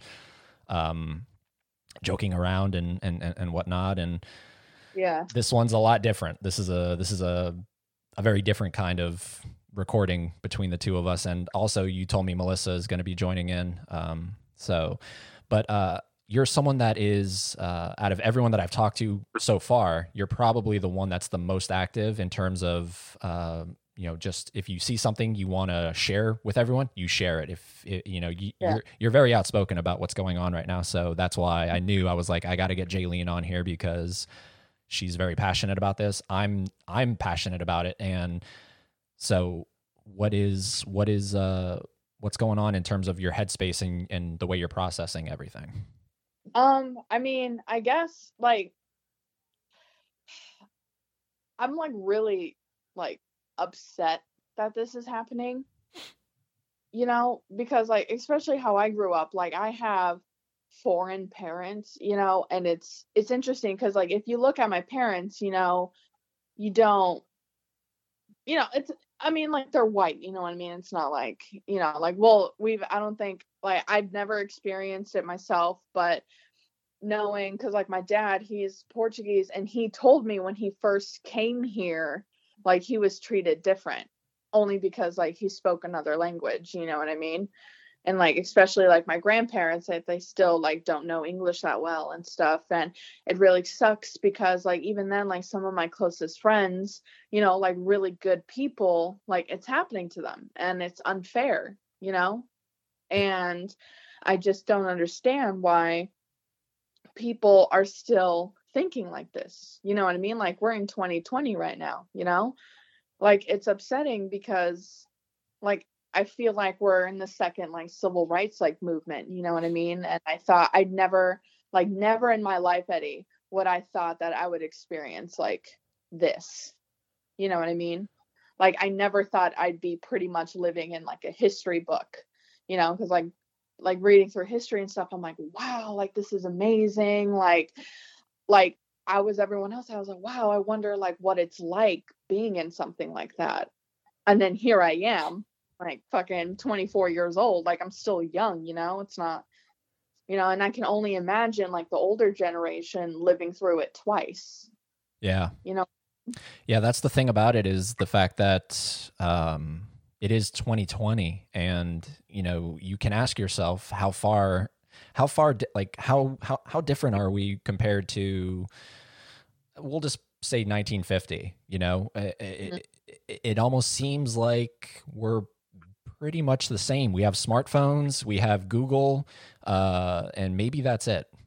And it's a sad time. It's one of the benefits of it is, and this is something I talked about earlier in my intro to this, because I've been going. I haven't taken. This is all one take. It's just been dial, and I talked about how I don't know if you saw it on Twitter. The actor Ice-T, he tweeted out something along the lines of, you better believe if we didn't have cameras, like if every single person didn't have a camera on their phone, this would have been swept under the rug. And it's something I knew inside of me, but it took me reading that to be like, that's the fucking truth. It would have been swept under the rug. And so, we're different in that respect, because if this was 1950, that shit would have been, it was something that he did to deserve it, you know. Mhm. It's crazy. It's just so crazy to me. But I love that you're so, like, as far as I can tell, this is the only thing that you've been really posting about. You're not really posting about happy-go-lucky things. Yeah. And like, and sorry, I'm sorry to interrupt you, but like going back to the whole like seeing stuff on Twitter, I remember back in 2014 when this whole like, you know, Black Lives Matter movement started. I was on Twitter and it like I read something. It was a black guy like tweeting, and he was like, listen, I don't understand like what's happening right now. And he's like, my people aren't even like looking for revenge, you know, like we're just looking to be look like as an equal. And I was like, holy shit. Like I think after reading that, it kind of like changed my whole like perspective on like how I look at people, because like it's like we've oppressed these people for like centuries, you know. And I'm sure like there's certain people that are just like, no, revenge, like we need to, you know, like we need to show them like they can't do that to us, like we need to like show them how it feels, you know. And that's what's like sad too, is that like none of these people are looking for that. Yeah, exactly. Like yeah. I don't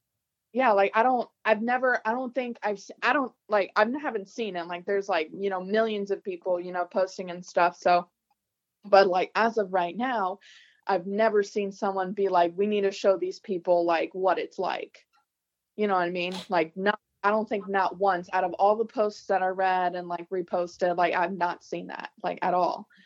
And I think that's what frustrates me like the most, is because like these are such like peaceful people, like they just want to live like us, you know. They just want to go out with like their families, like enjoy a nice dinner, you know, or, you know, like kids want to go out and like play in the yard or like out in the streets just like everyone else, you know what I mean? Like live a childhood. And yet now we're living in a year where there's a bunch of fucking 12-year-olds like leading a movement. You know what I mean? Like, because I think Mel, well, I mean, you're gonna talk to like Melissa soon, but like she was telling me, she went to like a protest, I think the other day, and that protest, like in Flagler, was organized by like what looked like 12-year-old girls. Really? And yeah. Wow. And then I know my friends in Arizona protested in like downtown Phoenix like the other day, and like they have pictures, and like the streets were like flooded with people like protesting, and it was crazy to see all those people.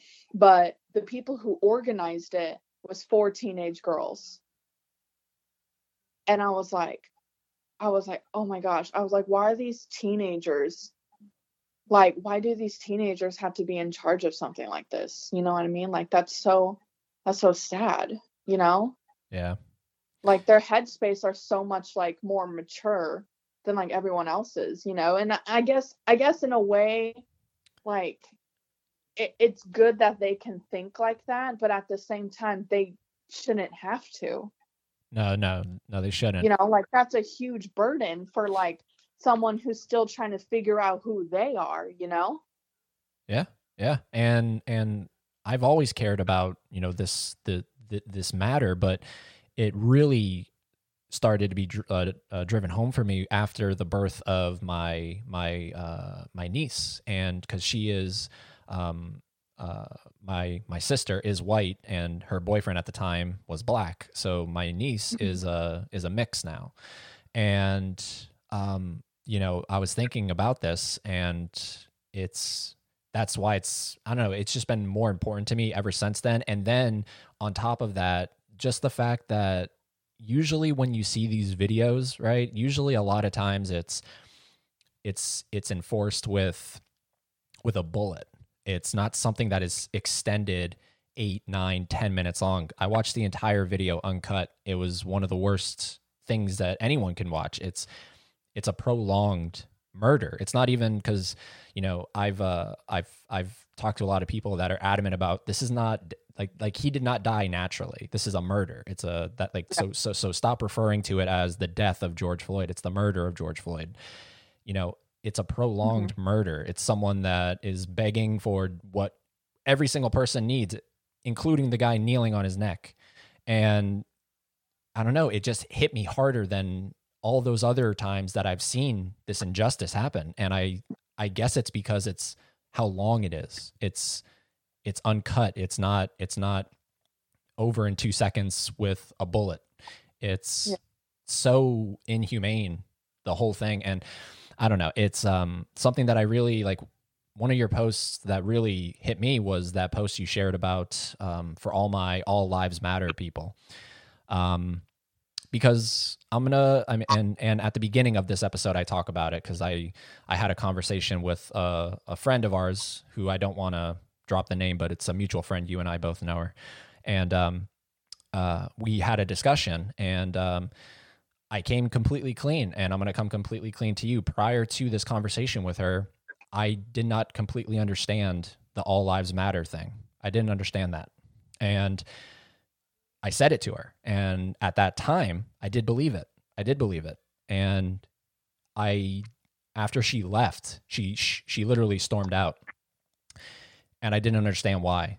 And I did the only thing I knew that I could do, which is, okay, well, if she doesn't want to talk to me, if she doesn't want to, stay, which she had every right to not do, then I have to educate myself. And so I did my research, and I found out why that saying, while it is good intentioned, and that came from Barack Obama, he understands why people say this. But he also explained why it's wrong. And it opened my eyes to it. So that's why I've been really adamant about saying, if someone is ill-informed, because I was that person, if someone's ill-informed, instead of, and I'm not saying that this person was wrong in leaving, but instead of doing that, educate, get me on board, because I am good intentioned. I want to be on board with you. And so I don't know, that's like, but your post that you shared recently, that's a really beautiful way. I actually led off this episode by reading that, because it makes a lot of sense, Yeah, and I know, like, I'm not gonna lie to you, Eddie, like, I'm gonna come clean too. I was one of those people that instead of like sitting and like educating, I completely like shut off. Like, I unfollowed people, like I burnt bridges between like, friends like I was like really cool with and stuff. And the more that I thought about it, I was like, well, Jesus, Jaylene, you know what I mean? Like, how are they gonna know, like, if you don't tell them? You know what I mean? And so I'm starting to trying to reach back out to them and, apologize, because it wasn't fair and it was very like impulsive, and that's something that I'm trying to work on, like, myself, because, my personality sometimes can be like, pretty impulsive and stuff. And I'm trying to like stop myself and like really think about it. And so I actually, obviously with your permission, I actually made a list of like certain ways like people can educate themselves, like with something like this. Like, for example, I think I can speak for the both of us when I say like we're both movie people, right? Like, we're most likely to watch a movie about this than like read a book. Yeah. Right. Yeah. So like, I actually like, did some research. I even reached out to my friend Zach, who like watches a bunch of movies and like does a bunch of movie reviews. And I was like, hey, like, I'm working on a project because my friend Eddie's like doing a podcast. Like, can you help me? Because he's seen more of these movies than I have. And he mentioned some like Fruitvale Station is one of them. Get Out. Get Out was a crazy movie too. I don't know, like, if you've watched it, but it was a popular movie, and it was a crazy movie, like, to watch something like that. Another one is Just Mercy. I know a lot of people are talking about that one, but I actually watched it the other day, and Eddie, I was like, oh my gosh, like, the first like 5 minutes of the movie, I had to like pause it and just kind of like walk around my house because I was like, I don't even know if I have like the like mentality to like watch this movie. But like, when I did, it was fucking crazy, because like this happened like after, like the civil rights like movement, well, I don't want to say like ended, but like, you know, they created new laws where like, you know, Black people were supposed to like, you know, freely do things, you know what I mean? Yeah. And it didn't change because it was based off of like Alabama, you know what I mean? And so it was still very, you know, like it was still it felt like it didn't change at all, you know. And also just a heads up on that one they made the movie free all of June. So because I know like I watched it off like Amazon Prime, and if you hit rent, like they don't charge you for it. Nice. So, And the cool yeah. part about those suggestions is Fruitvale and Just Mercy, they both star Michael B. Jordan. Yeah, so I feel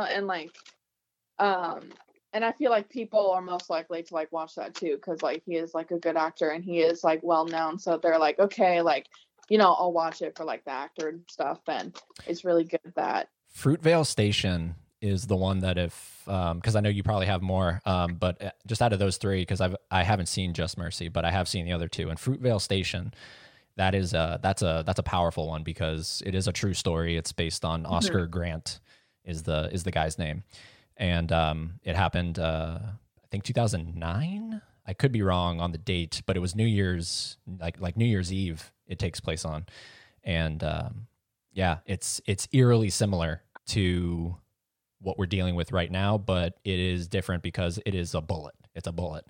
But yeah, that's a beautiful example. If you have more, feel free to list them off. Yeah, I'll just probably name like a couple more because like honestly, there's just like so many, you know, like we could be here probably for like 30 minutes, you know, but like a couple ones is like one I really wanted to watch is like Detroit. And like Mudbound. I know they even have like TV shows like on Netflix that they're showing right now. It's like When They See Us, like 13th.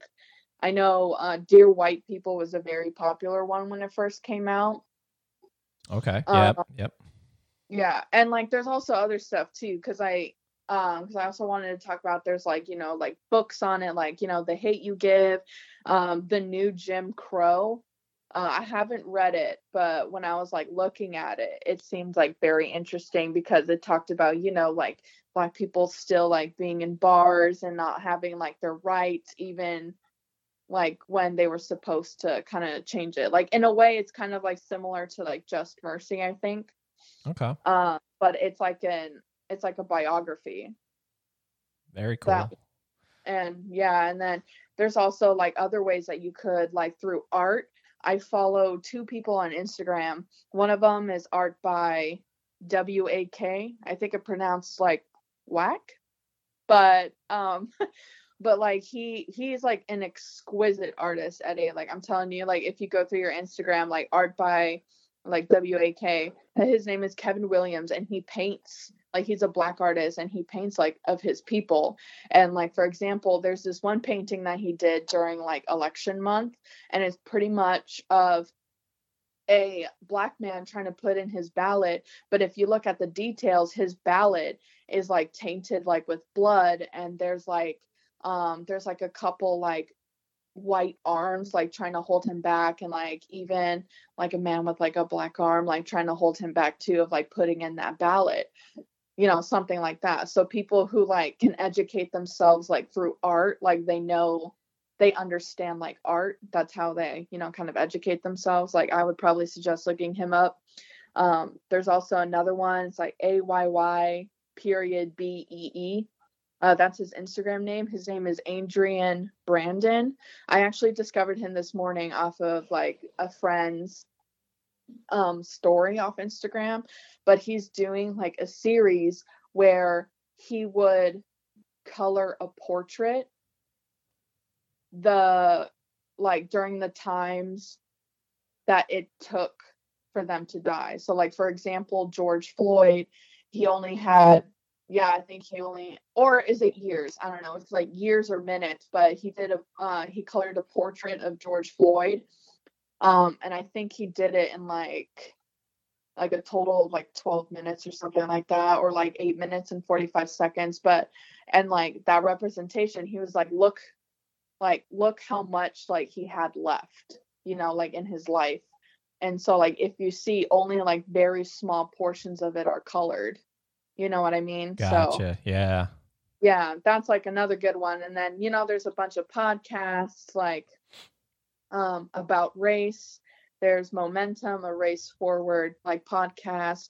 1619 New York Times. I know you're more of a podcast like kind of guy as Oh yeah. well. Oh yeah. So I haven't heard like any of those. But I actually took this off of like there's an athletic brand that I follow on Instagram called Gymshark. They actually posted those like some podcasts like people can listen to like while they're working out or something. And other ways like people can educate themselves is like through music as well. You know, like people who can understand like, you know, more than just like the beats. They can understand like the lyrics through them. Like I know when Childish Gambino released This Is America, you know, there was like two types of people. There was like the first one was just kind of like, oh shit, like, you know, he's back, like this is the shit, you know. And then there was the second half where it was just like, yo, but like, have you heard it? Like, have you seen the music video? Like he opened up with like the Jim Crow kind of like analogy and all that stuff. And it was just like, that song was crazy, you know? Yeah. And there's also other ones like Mr. Officer by T Grizzly, Don't Shoot by The Game, Wake Up Everybody, Harold Melvin and the Blue Notes. And I got these off of Spotify, actually. They made a playlist called Black Lives Matter, and it's pretty much all these like Black artists. And there's even like a Beyonce song called Freedom that was like really good. And, you know, they're just kind of talking about, you know, like what's going on and stuff like that, you know. And we all know like Fuck the Police, you know, by like NWA. Yeah, and Like, a lot of people with that playlist, they were really upset that Michael Jackson's "They Don't Really Care About Us" wasn't on there. Did you hear about that? No, I didn't. No. Yeah. I mean, I don't know if they've updated it, but that was a big area of people were just like, "Are you serious? Why is They Don't Really Care About Us not on this list?" Yeah, bro, I'm actually looking right now. Oh, nice. I'm gonna check right now because I actually didn't see that. Yeah. Because I tried to like listen to it because like before, you know, I like talked about something like this on your podcast. I wanted to make sure that like everything was accurate and you know, like I'm not saying the people that like made this is like inaccurate, but I just kind of wanted to like, you know, double check, you know, just in case there's like a song thrown in that's like, you know, because they might not know. I don't know. It's Spotify. I don't know who's in charge of this stuff, you know, but Not on there, huh? no, it's not on there. Oh my God. Oh, well. People know about it. It's a very popular song, so. Yeah. But that's great. I mean, I love that you came prepared. I love it. It means a lot.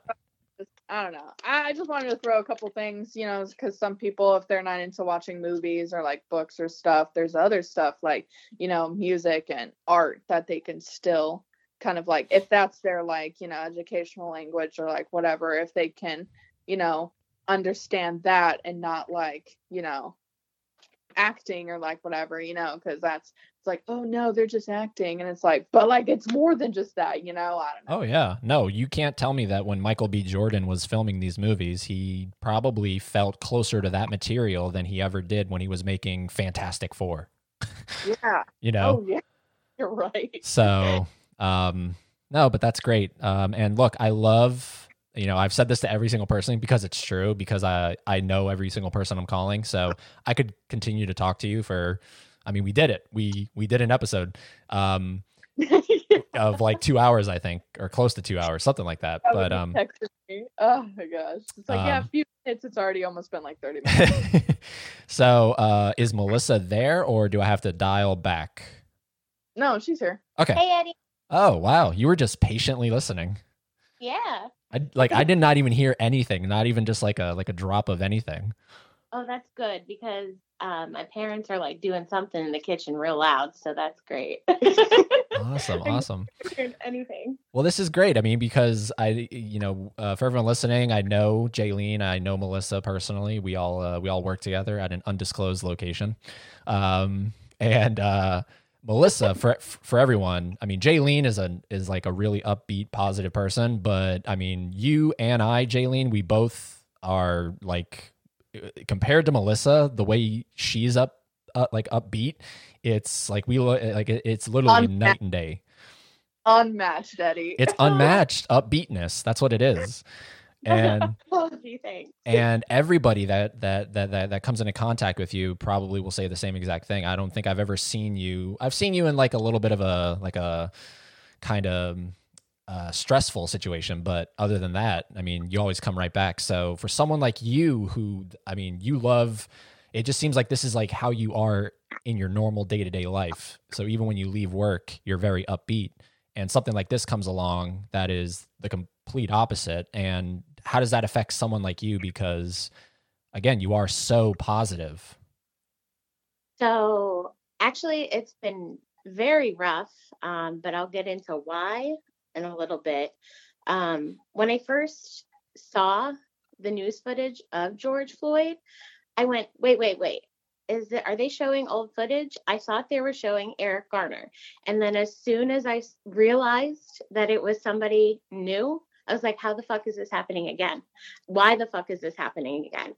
And I was instantly enraged. And like you said, I'm pretty upbeat, pretty positive, but I was hella angry. I was so mad. And it got me thinking about the past and why wasn't I that mad back in 2014 when Eric Garner died, or not even died, was murdered? Why wasn't I? Because I had blinders on, because I like to live in this happy like place, but the real world isn't always so happy, Yeah. So back in 2014, I was one of those All Lives Matter people. So I'll admit that right now. And then thinking internally about myself and how am I going to make this situation better? How do I help?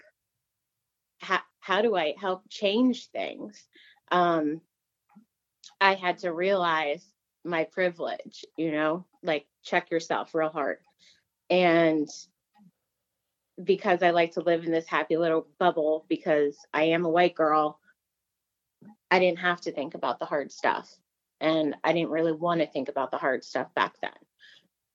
But now we have to. If we don't, everything is going to continue happening, and this is going to happen in another year. And it can't.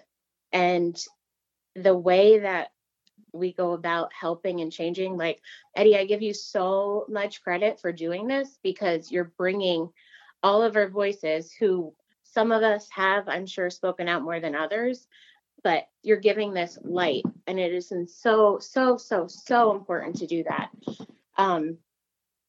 I have talked to my parents about this topic. I've talked to other people that we are mutual friends with about this topic, and they have been in opposition and not really understanding of Black Lives Matter. So I have been constantly discussing with them things, which has caused me to like drain myself pretty much completely. But I think that it is so important to just have conversations that are hard right now.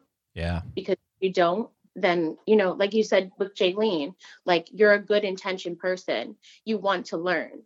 I think, because I like to believe the best in people in general, I think most people are good intentioned, but they just need to learn. They might not really want to learn right now, but we have to try and coach them and help them. And I'm also like coaching and helping myself, because I'm still learning.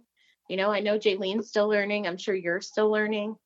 It's constant. It doesn't change. And I think that back when our business initiated the bias that we had to go through, that was super enlightening. And I think more employers should do that for their employees and workers, especially now. That is very true. I know that we work at a place that that does this consistently, and it's easy to make light of it or make like, oh my God, we're doing this again. But it is something that I've never experienced like to this degree of, hey guys, all right, so we're doing some more training. Hey, we're doing some more training. They are very current with what's going on, and they're very, they're not necessarily afraid to be like, all right, guys, so we know what's going on. So now we're going to do something so that everyone that works here at least is on the same page, hopefully. And it is really awesome that that's the case. But yeah, it's a weird time because people, and Jaylene, if you're still listening, I'm so happy that you had that kind of, I guess you could call it epiphany of like, okay, I don't know why I cut these people out of my life, because it's, someone told me that was happening, and I didn't want to be like, what? It's just, this is such a, we're not even walking on eggshells. I've said this in this episode previously, but we're walking on Lego pieces. It's never been comfortable. And now we're just stepping on those pieces that are literally standing upright and they're really jagged because a little kid has been biting on them. And that's what it is. It's never been comfortable. We're not walking on eggshells. Walking on eggshells sounds comfortable. So it's just a time where if we say even the slightest thing out of context, people will just run with it, and then they do stuff like cutting people out of their lives. So I'm just so happy that you were like, okay, maybe I should halt for a second here and then reassess the situation, because it's not worth losing a friendship over if that person is willing to be on the same page. Now, if they're not willing to be on the same page, I 100% understand cutting someone out of your life, because they're the problem. Like, that's why that stuff happened. And since I have both of you on here, I want to know both of your takes on the idea of the 4 officers that are now going to be, facing these charges, the people that are appointed, or the person, but I would imagine it's people appointed to defend them. How do you, I can't wrap my head around defending these 4 men. Can either of you? I honestly, no, because they can't say, oh, well, this is how the officers were trained to restrain, because the police department themselves admitted that was not part of their training. So what gave them the right to do such a thing? You know what I mean? The other officers who weren't the one, on his neck, they're just as guilty. And I can't imagine being that attorney, honestly. Like, I can't. I just think the only problem is, like, with America, is that money talks. You know what I mean? And that there's some people who value money over morality, because it's like, oh, if you like pay me enough, like, I don't care. You know what I mean? Like, there's still people out there like neutral and stuff like that, but corruptible people. Yeah. So I mean, obviously, I don't know, like, the attorney, what's going through the head. Who knows? Like, fuck, they're probably stressed as hell, like, at home. Like, how the hell am I going to do this? Yeah, not even that. Like, finding a jury that hasn't seen anything, doesn't know anything that's going on. They must be living under a rock, Yeah. Yeah. And so talking about that Spotify playlist, they should add in, I don't know if it's on there, but that song, I forget what the actual title is, but it's that song of money is the root of all evil kind of thing. Because, this is a great example of that. You know what I mean? Because that makes a lot of sense. It's going to be, put aside your morality, put aside the fact that it's pretty cut, clear, and dry. This was murder. So good luck trying to defend that. Oh, but you're going to pay me to do it. Okay, I can put my morality aside. So, it's just, I feel horrible for his entire family, because, they're probably thinking about, obviously they're not thinking about anything else right now. And it's crazy. Like, this is going to be a year. Like, I don't know how this year could get any worse. Like, You seriously. had to say it. Damn it, Eddie. You had to say it. But like, seriously, like what? Like what else? Like an asteroid hits us or something? Like, I saw an article and there was an asteroid heading towards the Earth. that's but- why. Yeah, that's why I said it, because I saw that article too. I was like, come on, are you kidding me? Now we got an asteroid passing us safely, but it could have hit us. But oh my God. But I love that Melissa and Jaylene, they're both, you know, somehow you guys find a way to be positive, and it's cliched, but it's true. That's what we need. We need more Jaylene's and Melissas, you know, we need more of that kind of an attitude.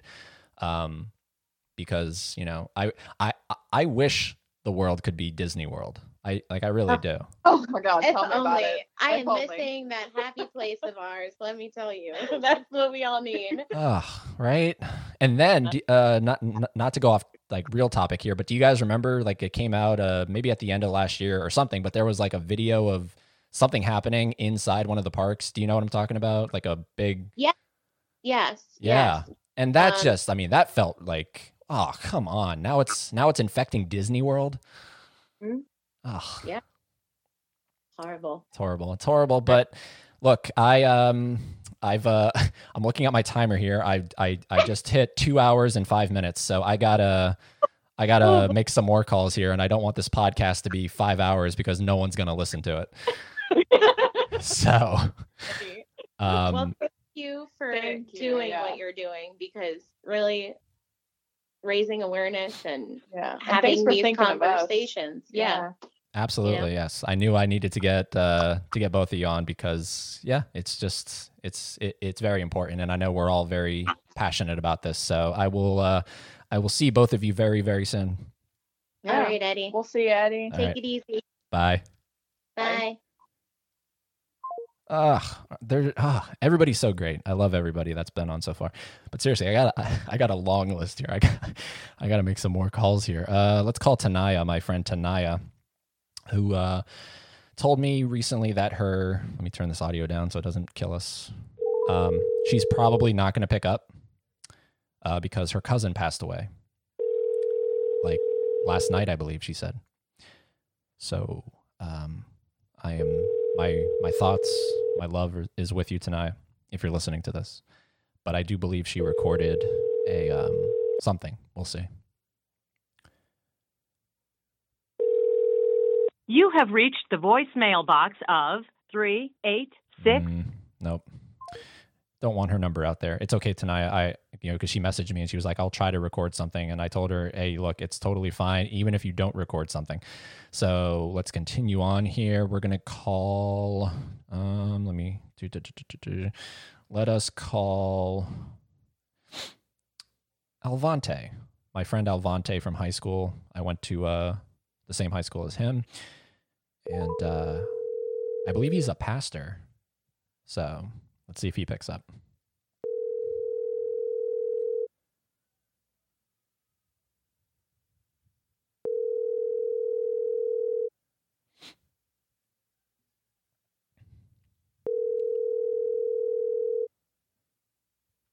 Your call has been forwarded Uh, to an automatic voice message system. 38. Nope. Alrighty, darn. Let's see here. We're going to continue on this train. We're going to continue rolling down this train.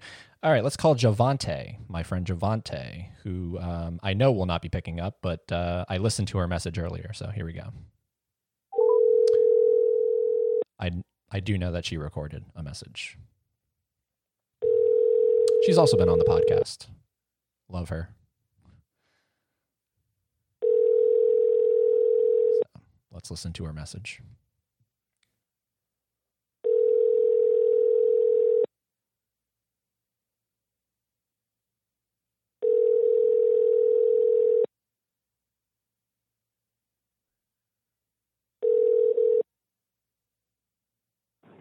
Hello, everyone. My name is Javante Walker. I am actually a woman of color. I am black. And, of course, I've went through a whole bunch of racism and power of authority growing up.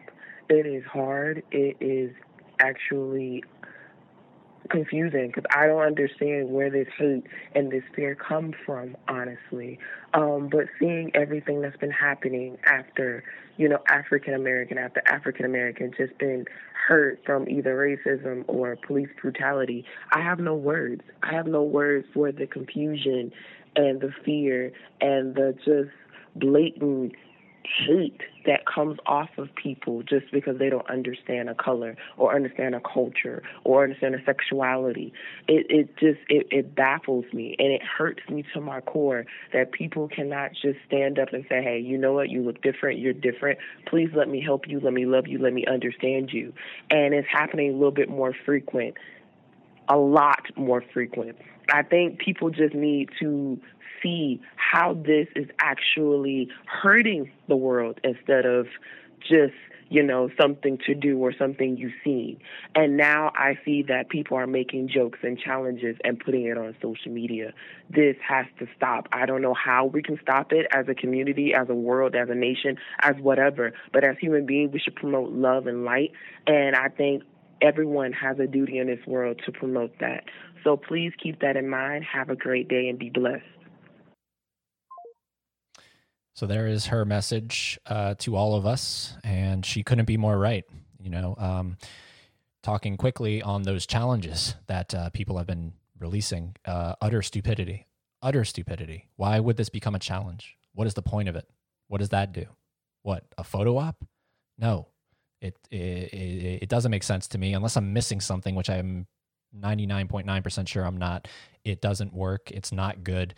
So I really wish I could have got her on here to talk about this because she's just as upset about it as I am. So those challenges, those things need to stop, and she doesn't know what we can do about it. But I do know that if we're vocal enough about it, that's something that, people should not be sharing. And hopefully maybe enough people talk about it and the social media sites take those things down. There's certain things that just don't help the cause. That's not educational. That does nothing for anybody except demean what George Floyd went through. That's all it is. So having said that, let's continue on here. We're going to call, let's call Fate. That is, yes, his name is Fate, believe it or not. He actually dated my sister, the one I was talking about earlier, who had my niece, Michaela. They were a thing in high school. So I've known him for a while.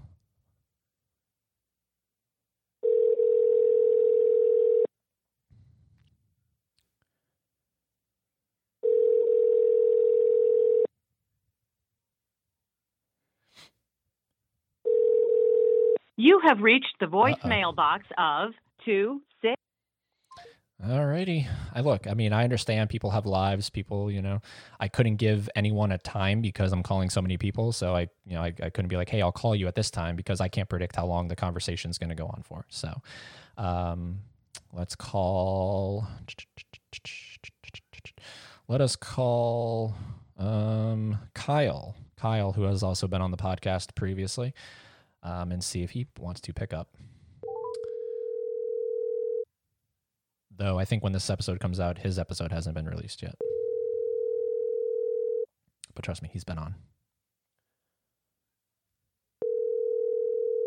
Come on, Kyle. You said you'd pick up.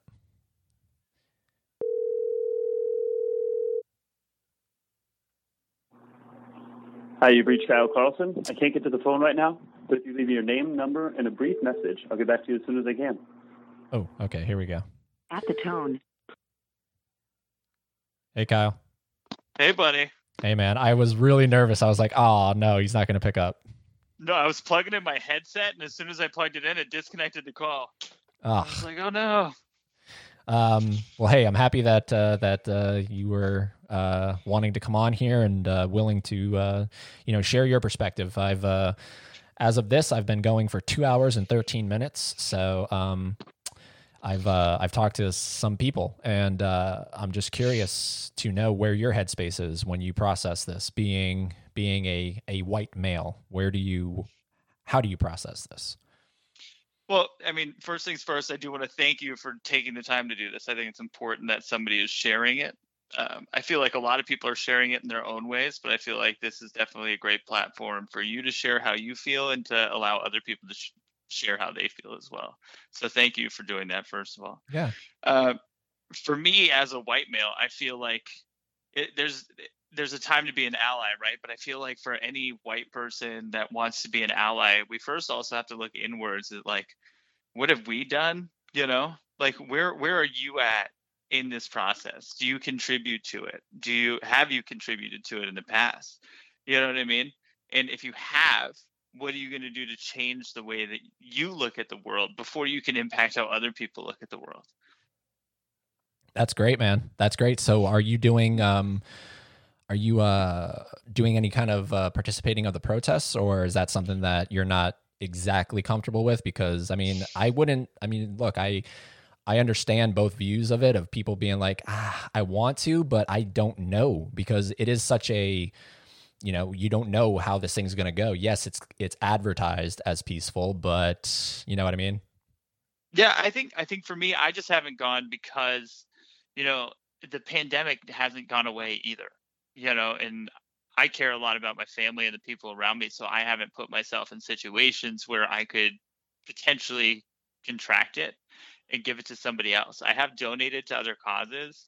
And like I said, I've been trying to do a lot of inward research, which is more so like, I know when I was younger, and I would say as recent as maybe even a year ago, like if I have black friends, I'm like, you're like the whitest black friend I know, you know, and that in itself is a racist statement. Even though, you know, it's out of good fun and out of like good context, it's a racist statement. So it's like going back to those small things that you do, right? And like I can say for me, I've walked faster past a black person in a neighborhood where I might not feel comfortable just because of the color of their skin. You know? Is it okay? Because I totally know what you're referring to there, and it's good that you've been doing this reflecting. I've been doing it as well, and just to talk about that really quickly, I don't necessarily know, because I'll be completely honest with you. If I was in a neighborhood, right, that was the way you're describing it, that person could be anybody, and I feel like I would walk a little faster just because the neighborhood is kind of shady. So, you know, it's like, I'm not saying don't beat yourself up too hard about it, but like something like that, I mean, you could replace that person with another person and I would still walk equally as fast just because I'm in a really kind of fucked up neighborhood. Right. But are we labeling that neighborhood as fucked up because of the color of the people who are in that neighborhood, or because of the way the neighborhood looks, because of the poverty of the neighborhood? Why are we labeling it that? Yeah. Those are all things that I've inwardly started looking at, because I feel like the first step to change is to change yourself. And I kind of talked to you about that when we talked the other day, was that anytime that I've gone into something wanting to change something, it starts with me first. And then where can I go from there? Yes. And I think this one, because I'm going to release this, I think either today or tomorrow, this entire episode. So it's going to actually, our episode hasn't come out yet, so it's going to be out of order. That's fine. But all the best to listeners. Yeah. All the best things in life usually are like out of order. Just kind of prequel it, you know. This is this is your second appearance, but really your first if we're going in the release order. But yeah, man, it is something that you have to think about. You know, why am I labeling this neighborhood? But yeah, it's a crazy thing. And I was talking earlier about the all lives matter issue, and that was something I did a lot of reflecting on, because I was a part of, you know, really believing in that. And the issue with it is the fact that, you know, someone and I led the episode off with this post that someone shared, and you know, it really opened my eyes to it. It's basically saying, you know, when those mass shootings happened in Las Vegas and everyone said, you know, stand with Vegas or something, you didn't flip it and say, well, what about the city I live in that gets shot up? So why are we flipping when a black man dies? Why are we saying all lives matter? It should be Black Lives Matter, because that's the cause that needs attention right now. So it really opened my eyes to it, but I was one of those people that was on that train of every single person matters. And it is good intentioned. You know, it is it's coming from it as a human. It's coming from it as there, and that's the ideal situation, right? Correct me if I'm wrong. That's the ideal situation where there is no privilege. Privilege is a word that I, as of almost 2 weeks now since this event happened, I hate this word now because it's a real, like, if seriously, it's a disease of a word. No one should have a privilege. No one should be privileged more than someone else. So, you know, the ideal situation, the Disney World version of life, every single person, all their lives would matter. There would be no this or that. You know what I mean? Yeah, I completely would agree with the statement, all lives matter. However, I disagree with the context behind the statement when it's used currently, right? So all lives matter only came out after initially Black Lives Matter was first stated, 5-6 years ago. People only then started saying all lives matter. I think that for someone that, has no racial intention behind it or isn't using it to protect themselves from somebody else saying, Black Lives Matter, trans lives matter, whatever it is. But then they're like, no, hold on. That's not what matters. All lives matter. Well, sure. Nobody who's saying right now that Black Lives Matter is out there going around being like, but I don't give a shit about Hispanics and I don't give a shit about white people. I only care about Black people. Everybody else can fuck off. I don't think that's what it means, right? But I think that's what the all lives matter people feel like that means to them, that they're saying, well, but you're correct in thinking that the Black Lives Matter movement is something that as many people as we can get to stand behind it right now need to stand behind it, because I think it will bring more justice to a more equal world that could be a world where all lives do actually matter. Yes, dude, it blows my mind how well spoken you are. Seriously, Thank you. It really Thank does. You. It's years of practice. And I'm happy that I've laughed with I think every single person that's come on so far, and it's been a wide spectrum of people. And I didn't know if we would be able to find comedy in this. And it's funny, I was gonna do I was about to have a comedian actually on my podcast 2 days ago, and he rescheduled. And I don't know. He gave me a reason, and it was something like, I want to wait till I have this thing to promote. But I feel like he felt as though maybe right now is not the time to be a comedian. And so, go ahead. Yeah, I think right now actually comedy would be a great thing. But at the same point, when we're looking at Blackout Tuesday, and a lot of what people want to promote right now is about, taking the time to be introspective and also taking the time to educate yourself. And if you are, I don't know if this comedian is white, Black, I don't know, right? But if he is a white person like you and I, then I think it's about not promoting yourself right now and about promoting the cause. If you really want to be an ally and you really want to fight, don't promote yourself, promote the cause. And yeah, comedy would be great, but I think comedy for us right now should come from, some of our Black creators and our Black entertainers who can share that, so then we can put the spotlight on what we need right now, which is that equality, which is all of that, and promote the people who haven't been equally granted the opportunity to promote themselves. God, dude, you need a podcast. Fuck it. I don't want to take the spotlight from you, Eddie. Yeah. So. Dude, you need a podcast, man. You need a podcast. Oh God, it's funny. Bad word, but it's interesting to me how weirdly familiar I feel with you after just recording now twice. Like I feel as though you're the Regis to my Kelly. Hey, we can do this anytime we want to have it. I'm happy to come on and have a quick combo. Yeah, dude. But it's great that you've been doing this introspective kind of learning, and it's definitely a time for that. This is a time that is not at all new to us, but it does feel more important to me for some reason. And throughout this episode, I've given reasons why I feel as though it's impacted me more. Because I, ask myself why when, Jesus, I don't know. We'll go back to Oscar Grant, the guy that the movie Fruitvale Station was based off of. Right. Yeah. Out of California. Was it California? Yeah, it's out of the Bay Area. Yeah. That's right. Yeah. So like, why when that happened did it not matter to me as much, or not affect me as much? Not that it didn't matter, but that was 2009, I believe. So I was only, I was at a different stage of my life, and something that I've really realized through mutual, well, not mutual, but through friends of mine that are Black, this, and again, this is why I say this word privilege is something that, yes, they're right. I never thought about it because I don't have to think about it, because it's sort of from birth. That's, I guess, what is granted to us in a weird, fucked up way that we don't even ask for it. I was telling her, I was like, I didn't ask for this privilege.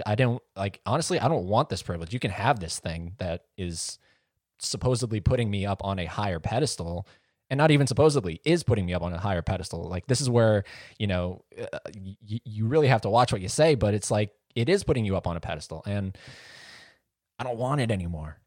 Like, that's what I told her. I was like, just please take it. I don't want it. Okay. All I want is fucking Disney World right now. That's what I want. Okay.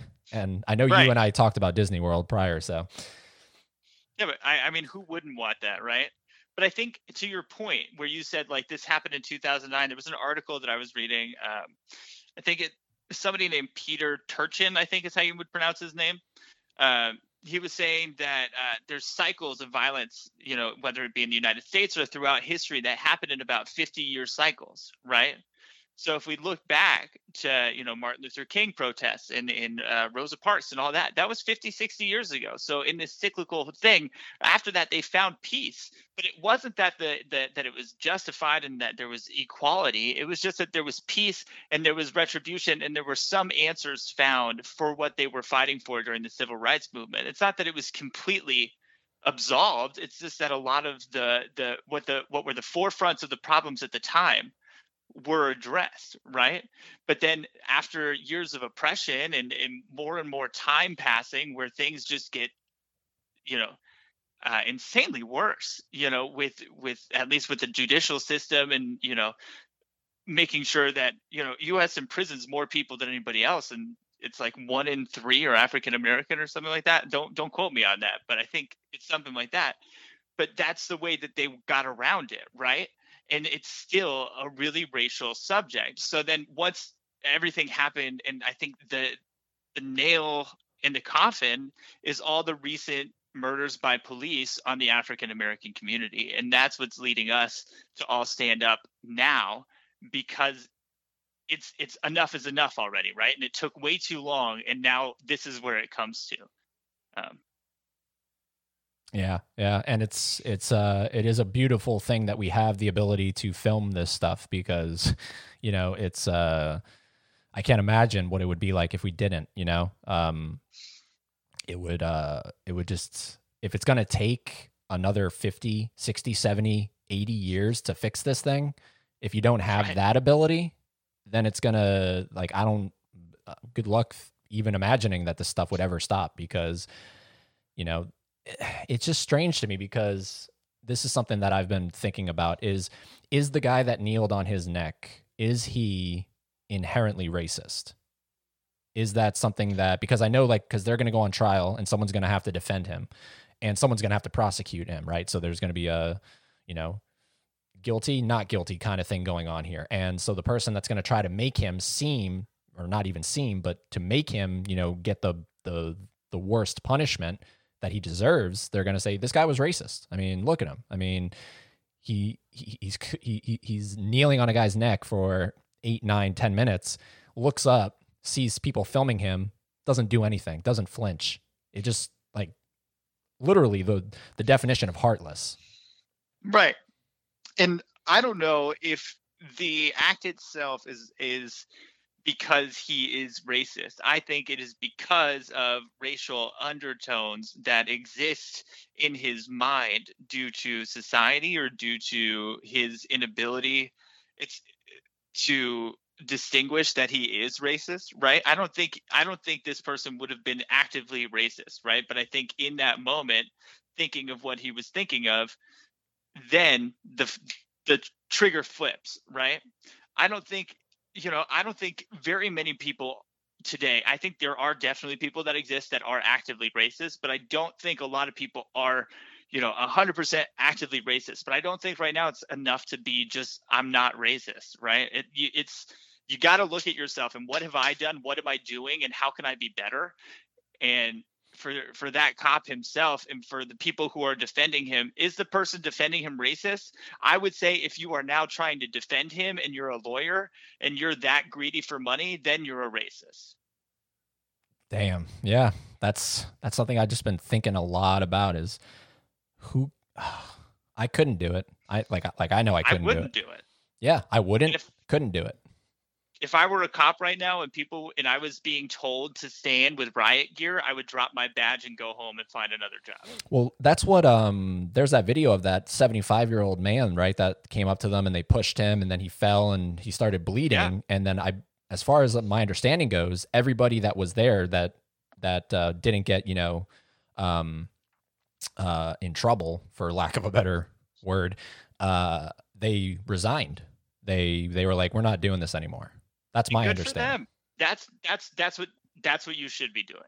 If you don't believe in it, drop your badge and walk away. People who are saying Blue Lives Matter, that's bullshit. Blue Lives Matter, like, you chose that profession and you can choose to leave it. Our African American brothers and sisters did not choose to be born with their skin complexion, and so that people could look at them and feel hatred or feel scared or feel whatever it is that's making them either actively or inactively racist. Yeah, that's a good way to put it. I never thought about that Blue Lives Matter thing, because I have heard about it, but I never hearing about that, like, it's a choice you make. So yeah, that's a good way to put it, man. Look, Kyle, I could keep going, but I got to. We could talk all day, but I know you have lots of people to talk to. Yes. So I look forward to the day that we can actually be in each other's presence, man. But until then, enjoy your disc golfing. I did that all day today. It was fantastic. Good way to kind of get away and fresh the brain. There you go, man. Yeah, it's got to find the light in a dark world, and I know that sounds really like something that I'm trying to get put into a, I don't know, like a Barnes and Noble exclusive.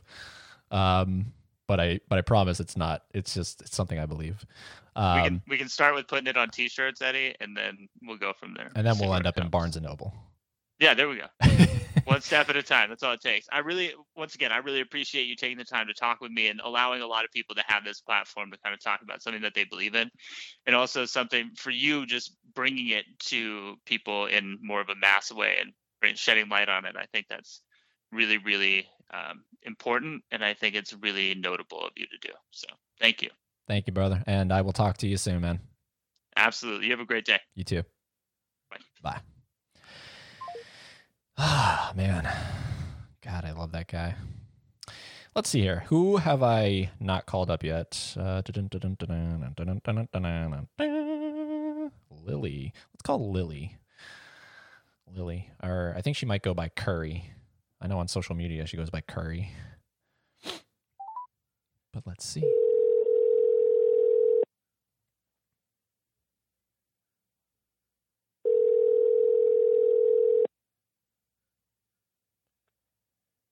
Hello? Hello, Lily. Yes.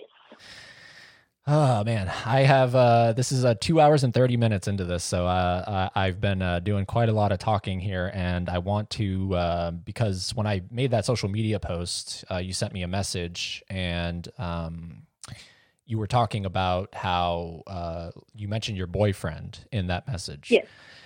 And yes. Feel free to just take over. But I want to kind of highlight that because you brought up something of it's not necessarily a black versus white issue that's going on right now. So go ahead and talk about that for me just a little bit.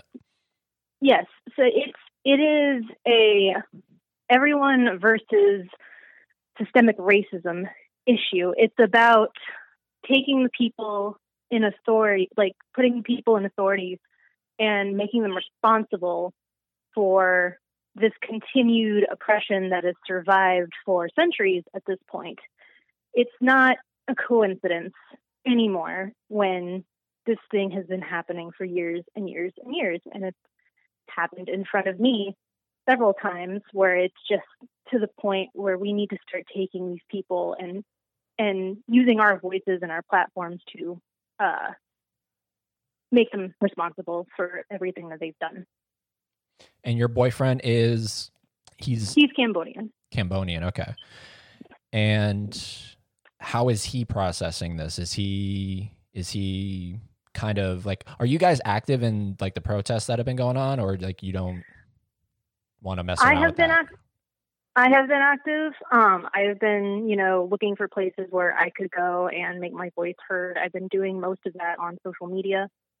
Because unfortunately, just my situation, I'm very far away from like Orlando and Jacksonville, and I have a lot of responsibilities. I have several animals that I take care of, so I can't leave them on their own for too long, unfortunately. So I double down on on social media, and I'm constantly providing resources. I'm letting people know where they can go to make their voices heard, senators and links to donations and stuff like that. And for him, he's been processing it in a way that, he basically is saying like, I don't have it as bad, like he doesn't really want to like talk about his situation because he doesn't think he has it as bad as Black people do in America. And do you agree with that, or? I don't know. I'm not in his shoes, so I really can't speak for him on that part, All I can say is that like I have seen him be racially profiled, several times, and it's not okay every single time it happens. And I wish he would speak up more about it, but he's a very quiet person by nature, so I'm hoping that, I can do enough work for the both of us and hopefully inspire him to start, going out there more and making his voice heard as well.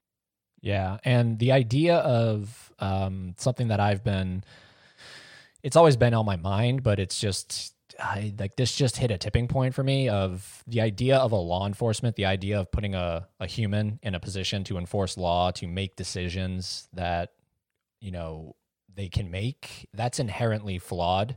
And it doesn't matter what comes next. If what comes next is something that, we can suddenly take humans out of the equation, right? And now we have like, I don't know, some version of RoboCop doing something. That's still inherently flawed because it's human created. So we're never not going to see a law enforcement. As long as law enforcement's around, we're never not going to see a law enforcement that's not flawed because it's always human based, right? Yes. However, me and you both have worked at Starbucks, and if Starbucks as a company can take their time to sit us all down and think about racial bias and profiling and, have us all dwell on it as much as it's like, it's fucking Starbucks, it's coffee. Like if they can do that, why can't we do that for the police force? Like I was doing research today and I found out to be a police officer in Florida, all you have to do is have a GED or high school diploma or equivalent. You have to be 19 years old and pass a background check and then pass an exam and go to police academy for 6 months. And then you're a police officer. That's all the training they're getting. Damn. And I didn't know that. Yeah. And some police academies across the state, it's not required to have a psych eval. That's not a mandated thing in most police academies. It's only some. Wow. Yeah. So kind of, light bulb moment. I was like, well, here's the problem right here is you're giving these people 6 months to learn, the state laws, traffic control, criminal investigation procedure, firearms, procedures and stuff like that. You're giving these people 6 months to do that. 6 months, that's it. 22 to 27 weeks. And then like, and then they go out there. And then that's it. And nowhere along the line do they have that, like that moment, like you just said about if like Starbucks, like if something happens in the world, Starbucks will take a moment and they'll be like, all right, now we're going to sit you down and now we're going to talk about this particular issue. Okay, so now you all understand. All right, good. Now go make some more coffee. They don't do that with cops. They don't like sit them down and be like, from what I looked, and then I looked at several like ask Reddit threads as well. Like, oh, what was the most like difficult part of police academy? Almost every single answer was, oh, the physical training part was the worst part. You know, like that was the hardest. It wasn't like they didn't sit down and get like no one mentioned really academics at all. So it seems like the academics bit is maybe easy because no one mentioned that. They just like, oh, the physical part was awful. It was rough. You know, I was tired all the time. So I'm like, all right, well, if they're tired all the time and then you sit them in a room trying to teach them things, how much are they going to absorb after that? Yeah. Oh God. So there, I mean, we're just putting the nail in the coffin in terms of how inherently flawed everything about it is. It's just, that is the issue. And it's, something else that I've been asking, I don't think every single guest, but I've been, kind of sporadically asking is, the idea of when this guy, like the main officer that was kneeling on George Floyd's neck, when he is in court and someone is actually trying to, put him in jail, maybe even worse than that. If they're going to try to go for that, they're going to have to prove, I would imagine. I'm not a court expert, but I would imagine they'd have to prove that this guy's racist, right? I mean, they would have to prove that. I mean, the video evidence is enough. So this is why I don't understand there's even going to be a court thing for it, because I mean, it's pretty cut and dry in my opinion. I mean, it's on video. You would think that. I again went down the rabbit hole today, and Philandro Castille's murderer is walking free. He got a not guilty verdict. Do you know about that case? That's the one where they pulled him over and he was reaching for something and the cop just shot him, right? Yes. He had let the officer know that he was licensed to carry and that he had a weapon on him. And he told him, I'm not going for it. I'm going to get my ID. He was driving his girlfriend and her 4-year-old daughter home, and he got shot 7 times in the test. That's right. Yep. And, I do remember that. And then I do remember also, like, because this was a rare example of, because usually when that happens, and we'll compare it again to the George Floyd thing, because at the end of that video, if you've seen the full thing, at the end of it, when they take his body away, the cop just kind of gets up and walks around and then gets in his cop car, and that's where the video ends. This cop, the one that shot him, he was visibly and audibly shaken by it. He was, and I'm not justifying why he did it, but I'm just saying, like, it was a much different kind of response to killing an innocent man. It was, you could hear it in his voice. He kept saying, I told him not to reach for it. I told him. And then I do remember, because the wife or the girlfriend, she started streaming it, right? Yeah. Yeah. But well, as for what you mentioned, the nonchalance of Derek after he just killed a man, you said he just got in a cop car and left. I couldn't watch the entire thing. When he started crying out for his mom, I had to stop because that shit was awful. But yeah. So I could go on for more than 10 minutes about how much video I've seen of just the nonchalance of police brutality. Like, I've seen so much to the point where I am convinced that it needs an entire system reform. We need to start training these guys like we do, like doctors. Like, there needs to be a several years type program where they go to school and they get a psych eval for years, just to make sure, like, they are mentally competent to be in this position of power. Yeah, that would be, because you would really weed out a lot of, a lot of the bad eggs probably by doing that. So, yeah. But I mean, go ahead. Sorry, I thought of another video where this guy led cops on a high-speed chase. He wasn't black, this man, but it was still like, it still shocked me when I saw the video. It was, I forget the man's name, but he led police on a high-speed chase. He crashed his car. He was climbing out of the car. And on the dash cam, you can see the officer just pull his gun out, shoot him. The guy drops like a sack of potatoes back into the car, and then he just holsters his gun and just keeps walking towards the car. Like he didn't do anything. Damn. And that shot paralyzed that guy, and he died 2 weeks later in the hospital. Yeah. Yeah. Are you watching a lot of these? Because I watch, it's a channel called Police Activity. Are you familiar with that?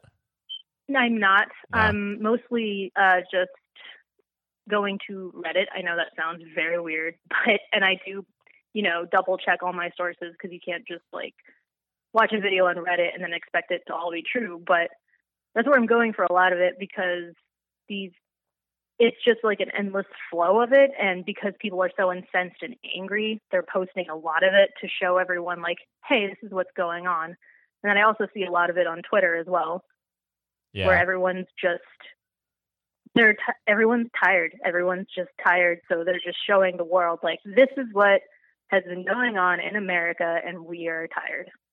Yep. Yeah. And it took getting to 2020. It took an almost 10-minute video. It took, I mean, I would imagine the COVID-19 thing. I mean, it's crazy to me that a pandemic that like literally took over the world after the George Floyd event, I completely forgot about COVID-19. Like, I don't even think about it right now. You know what I mean? Like it's like, go ahead. Sorry. Well, PK put it pretty good the other day. He's like, well, because of the pandemic, more people were at home and they weren't as tired from going to work all the time. So they had more mental energy to kind of process what they had witnessed. And I think that short spasm of recovery and the fact that, it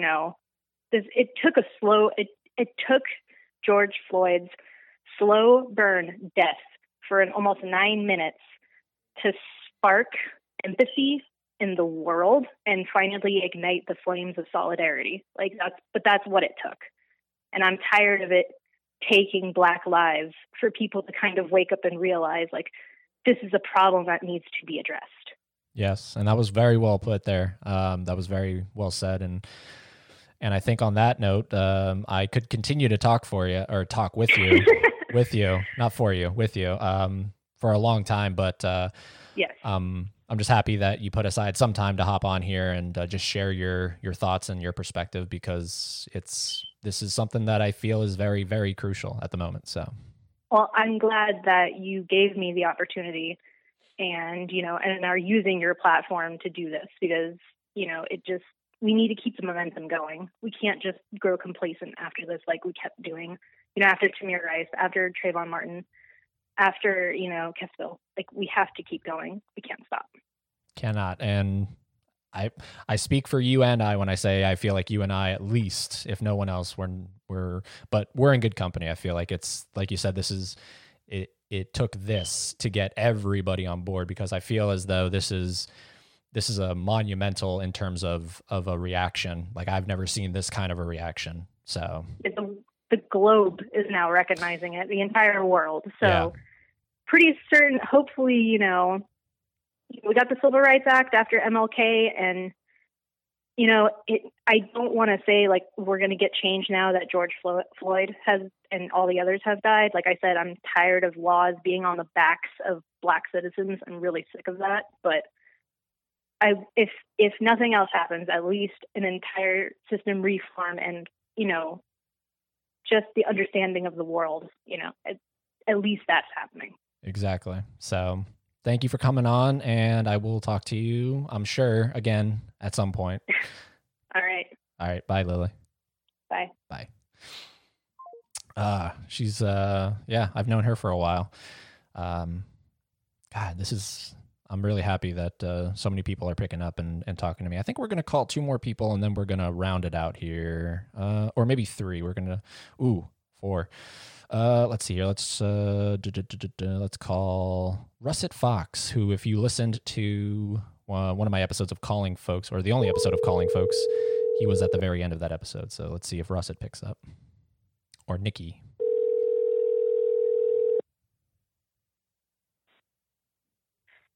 Hello there. Well, hello, Russet or Nikki. Which would you prefer me to call you? Hello? Russet, can you hear me? Hey, is this Eddie?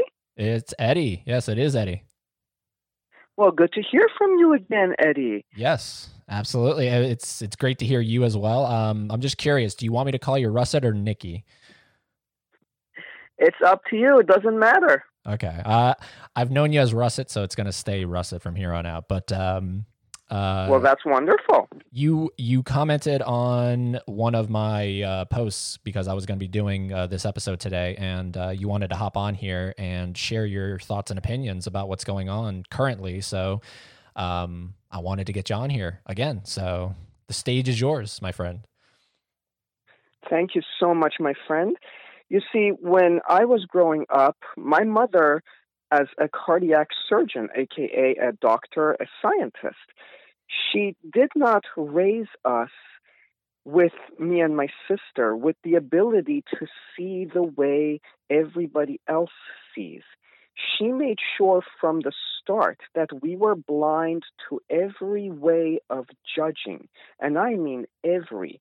So by being blind, we had no choice but to see in other ways.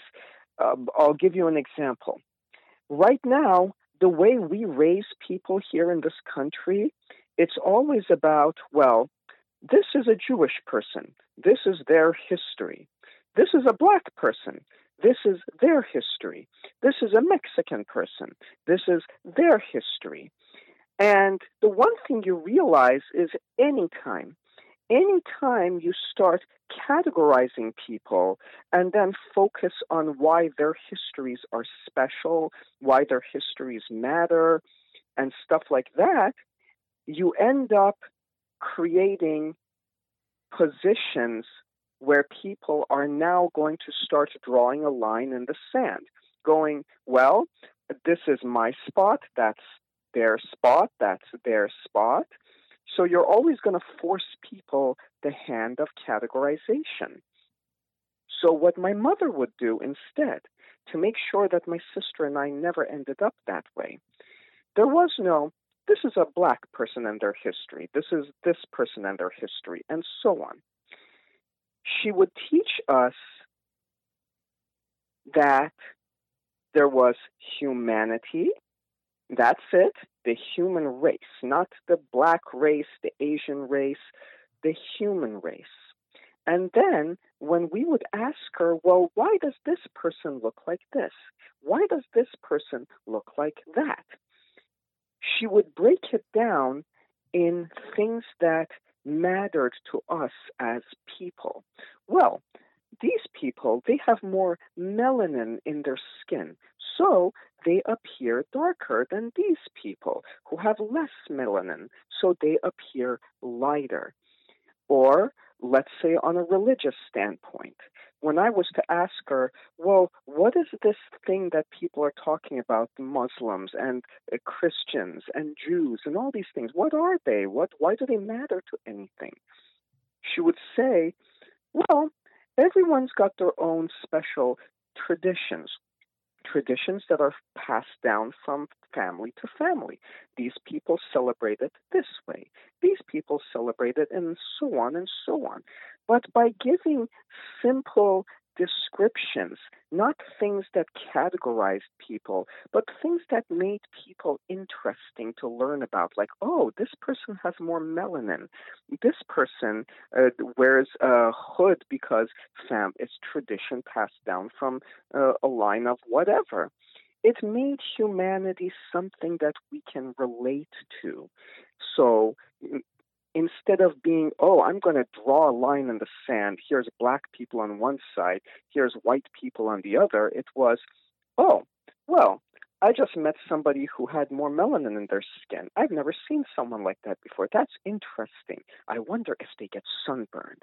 You know, she gave me categories that weren't things that were based on traditions of hundreds of years of prejudice and hundreds of years of misunderstanding that we've had in humanity. Instead, she gave me something that I could relate to. Since I'm a semi-dark toned person, I found that, oh, so I'm somewhere in between having a lot of melanin and not having a lot of melanin. Since I come from a Muslim and Christian family, I found it interesting that, oh, so Christians have a tradition with Christmas. I like this one with putting up a tree. And Muslims, they have the Ramadan. I'm going to try this one too, because more holidays means more things to celebrate. So in other words, to simplify things down, if we want to end this nonsense of racial biases in America, we have to end this whole thing of categorizing people and forcing kids to learn about the things that end up boring to them, that end up being not useful in modern life. In modern life, we don't need to know why slavery happened. We just need to know how to prevent this kind of stuff. So instead of all the things we don't need to be raising kids with, we need to be raising kids with things they can relate to. There is no such thing as race. There is, here's another human being. There's another human being. They have this color. They have this tradition. They have this kind of music, and so on. By raising us blind to that and raising us instead to want to just interact with all the different variations of humanity, it made us have all kinds of friends, all kinds of experiences, instead of, this is this person's history, that's that person's history. That's the core problem of America these days. Ask any child about Black, Mexican, and so on. What are they going to tell you? Well, there's Black History Month, and I learned in school that California was started belonged to Mexico and then the United States. None of that stuff matters. It doesn't teach children what humanity is. But if you simplify things down to things that matter to human beings right now, it makes it easy for children to see that there are no categories. There are no races. There is only things that we interact with. Some of us need sunscreen. Some of us don't need sunscreen. Some of us need a hood on our head because tradition. Some of us don't need a hood on our head, and so on. By simplifying things down, just like in the scientific fields. In the scientific fields, you don't learn about there is 20 different versions of dogs, huskies, and pit bulls and chihuahuas. You learn there is a dog. Some of them come in small, some of them come in big. If you want a big dog, well, big dogs come in their furry forms and non-furry forms. And small dogs come in furry forms and non-furry forms, and so on. So you simplify things that matter to people instead of names and histories and things that don't, things that end up sparking racial biases. People have racial biases because they fear what they don't understand. So if you make things simple for people to understand, it starts to eliminate a reason to draw borders and boundaries. Right now, what do people do when they look at Black people? Oh, gangs, drugs. Well, why don't we talk about, you know what? There's all the great musicians of all kinds, and then some of them happen to be Black, some are Jewish, some are Muslim, some are whatever. Oh, look at all the great artists. And after a while, you realize, oh, they're just humanity with all their different variations. Yeah, Russet, it sounds like you had a very unique way of being raised, and it's unfortunate that, because what a lot of what you're saying, I know that some people that might be listening to this might disagree with, and that's perfectly fine. If we all agreed on every single thing, life would be pretty boring. We have to agree on that, I think. Exactly. So to some people, they might not agree with what you're saying. I know that you're coming from it with nothing but good intentions. It is something that is the ideal situation. I've talked to a lot of people on this episode so far, and we've talked about, this is, imagine if life could be Disney World. That would be like, that's the epitome. Like that's what we want. I mean, I would imagine that's what we all want. Just a uniform kind of acceptance of everything, and peace and love. And unfortunately, whoever created everything that we're experiencing and living, and whatever the creator of all this is, they didn't wire it that way. And it's just, times like these, I feel like are the moments that bring everybody together. And I know I can speak on this a lot because, this always mattered to me, this issue of racism, but it took this particular incident to really hit it home for me and be like, all right, well, if nothing else, I have a platform, I have a podcast, and maybe that's how I can, in some slight way, help. And your beliefs and what you just said there, that's probably ringing true to a lot of people that are listening right now. And maybe you swayed somebody but I understand where you are coming from with it. I understand that it's nothing but good intention. And that's the G-rated version of life. But unfortunately right now we're living the R-rated version of life. And it's a messed up time. It really is. And I don't know, I'm at a loss of words, just to try to figure out what to say and how to help. And, it sounds like you've got it kind of figured out for yourself. How's it, have you participated in anything in terms of like protesting or not at all? I will never participate in the protests only because of how they've turned out to be so unsafe versus their intention was to be a safe, good experience for people to communicate their needs to our local governments.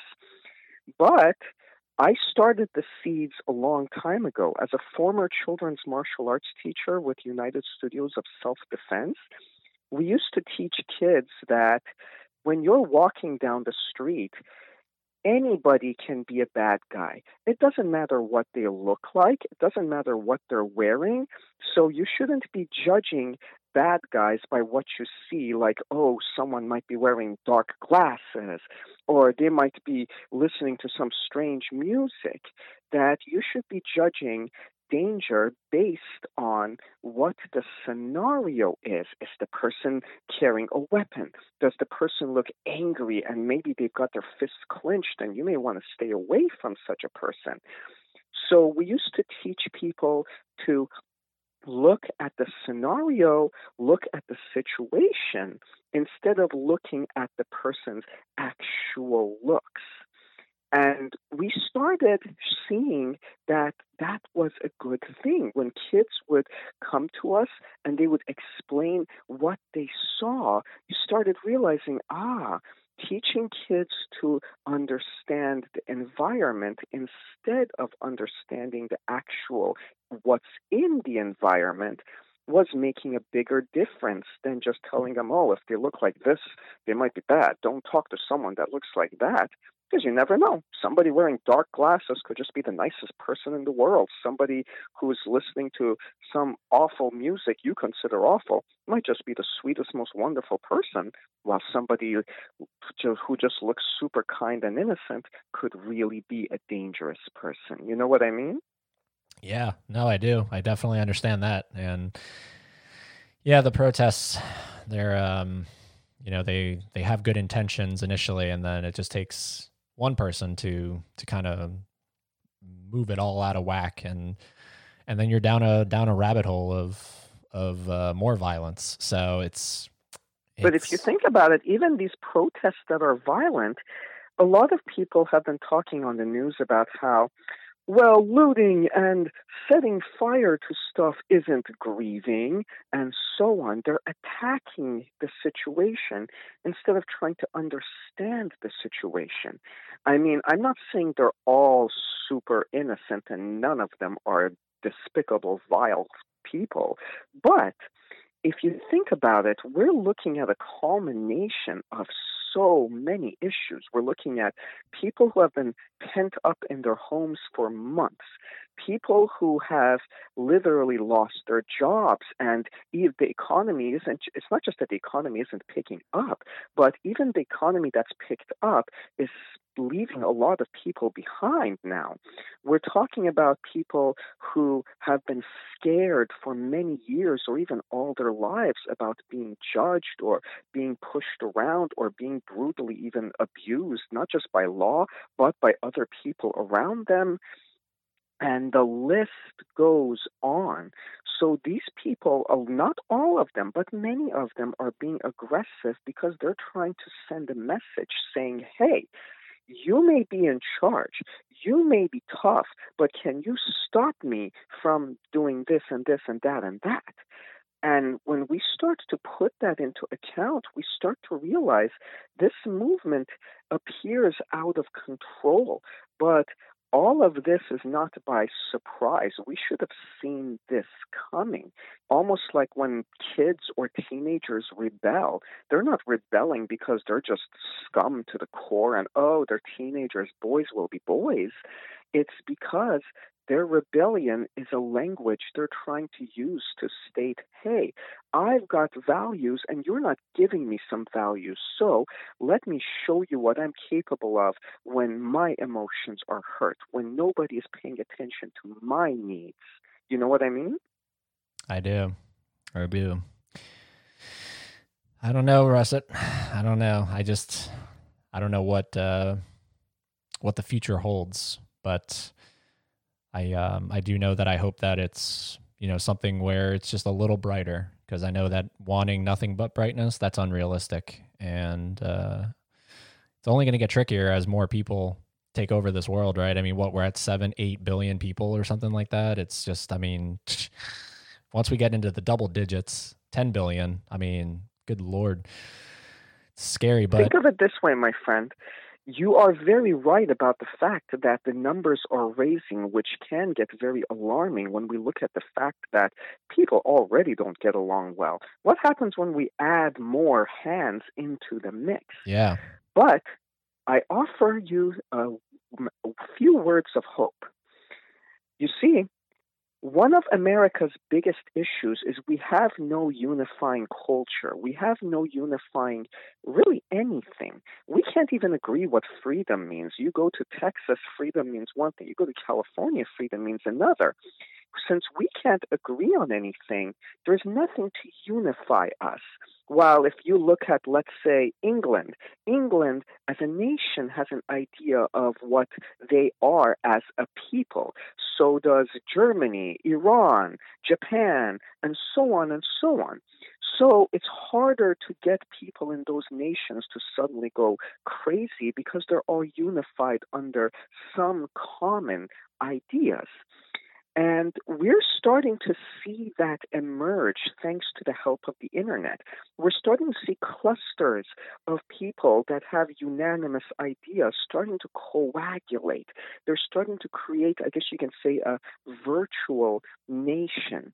People who are agreeing on some subset of ideas that start to unify them. So even those that defy those ideas and say, well, no, this one's better or that one's better, they still have something in common to keep them from completely going out of control. Just like how, our Constitution says you have the right of free speech. well, we can all agree that some things we don't want to talk about. We don't want to be naming children Hitler. We don't want to be talking about weird things around other people. Heck, we don't even want to talk about certain things, period. But we still have the underlying concept of a freedom of speech, as in we still have the right to openly express ourselves. So thanks to the internet, we're starting to bind together a little better and a little better. Look at this movement as not as this is an out of control situation, but this is showing what human beings are capable of when we start binding together from all over the country, not as we are all doing this and that, but we are all grouply upset over the way we are being treated. And the more this concept starts to grow, the more America gains a stable identity, something that can continue to unite us no matter how many people we keep adding into our world. And the more something unites us, the less and less we are to fracturing like this. Just like look at Europe. Why haven't they fractured since World War II? Because now, over the last many decades, they've had more things to unite them. Even though their traditions and cultures are different, they have things that they can come together with. So we're never going to see a world war of such a scale, or even a war of such a scale. Forget World War. We're never going to see a war of such a scale ever again. It's over. People are starting to unite, saying, hey, my freedoms may be different from your freedoms, but we can all agree on this and this and that and that. And America's starting to get that too. We still don't have a major culture. We're still Christian, Muslim, rappers, rock stars, and so on. But we're starting to form from all the different areas of America a unanimous idea. Look at the internet. The internet's a great example. We're starting to come together as artists. It doesn't matter if you're a rapper, a photographer, a rocker, a sculptor, you're an artist. As a community of artists, we look at that as, hey, we all have something unique to offer as art. In your case, a podcaster, or you can say a radio show host, however you'd like to say it. And it's starting to show. When was the last time we had such a huge civil unrest? All the way back in the 80s/90s. And then even before that, it was in the 50s and the 60s. So we're seeing those times of civil unrest get farther and farther apart as we're finding more things to unite us. Meaning these kind of things are slowly going to disappear from the English language. Eventually, we're going to reach a point of a nation where we're like, civil unrest? What was that? Oh, those things that our parents had to deal with. Yeah. That's an interesting view on this whole situation. And I hope what you're talking about, Russet, I hope it comes true. And thank you for coming. It will come in our time. It will, as long as people like you continue spreading commonality amongst us. In your case, all the commonalities you're spreading about your love of art, your love as in movie art, media art of all kinds, or in this case, the artistry between us as human beings. As long as people like you continue to spread the good message, you get more and more people coming together who believe in the same underlying costs. So we're going to see these changes in our lifetimes, not lifetimes in the future where none of us will get to experience the joy. It's coming little by little, pulling together. We just can't give up. We can't let the darkness get to us. Or I guess you can say, if you look for the light, you'll eventually find it. But if you look for the darkness, that's all you're ever going to see. So keep looking for the light, my friend, and you'll see that light will eventually encompass your entire field of view. That's beautiful, Russet. And on that note, I don't think we can top that. So I'm going to continue this episode, and I'm going to continue talking to other folks. And it was a real pleasure to get you back on here and talk for this few minutes that we were able to talk. And I hope everything over in California stays safe for you, and everything that we just talked about, I hope it comes true. So thank you for coming on. Since I'm about to get ready for work, I just want you to know it was, as always, a pleasure to see you, and I hope you stay safe, my friend. You take care. All right, Russet, I'll talk to you later. Bye. Bye-bye.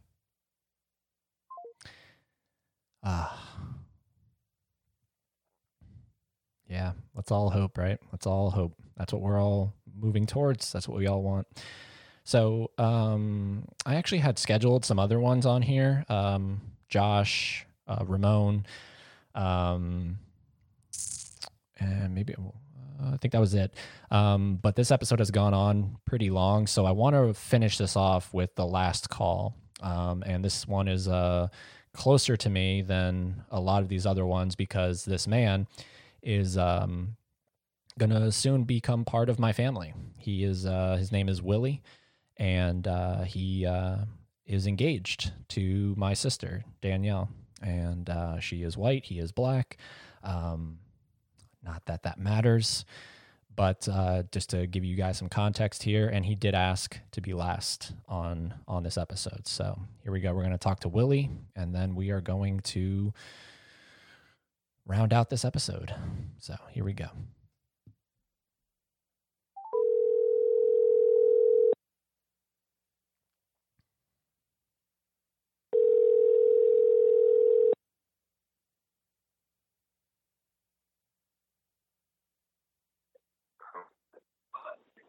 Willie? Hello? Yes. What's up, Eddie? What's going on, man? Nothing. Just I just passed 3 hours of doing this podcast, and just been dialing up everybody. And I know you wanted to be last, so you are the last call of this episode. And I was giving everyone that's listening just a little bit of a back history story of how I know you and the importance of the future that holds between you and our family, and letting everyone know that you're engaged to Danielle, who is my sister, and it's an exciting time, in a time of real uncertainty and sadness and despair. And so I just wanted to. I've asked this to a lot of people on this episode, but how are you specifically processing everything now that we're almost 2 weeks out from the event that took place? Well, I think for the most part, it's getting better as a whole, because when you have an ally to stand up for you, which that's a different race, and really now seeing that it's reality, that they're not just trying to overlook it, but they still have to think about how people feel from like being stopped or not wanting to put their hands behind their back, even if you can comply, because some people can't hear it and they can't comply.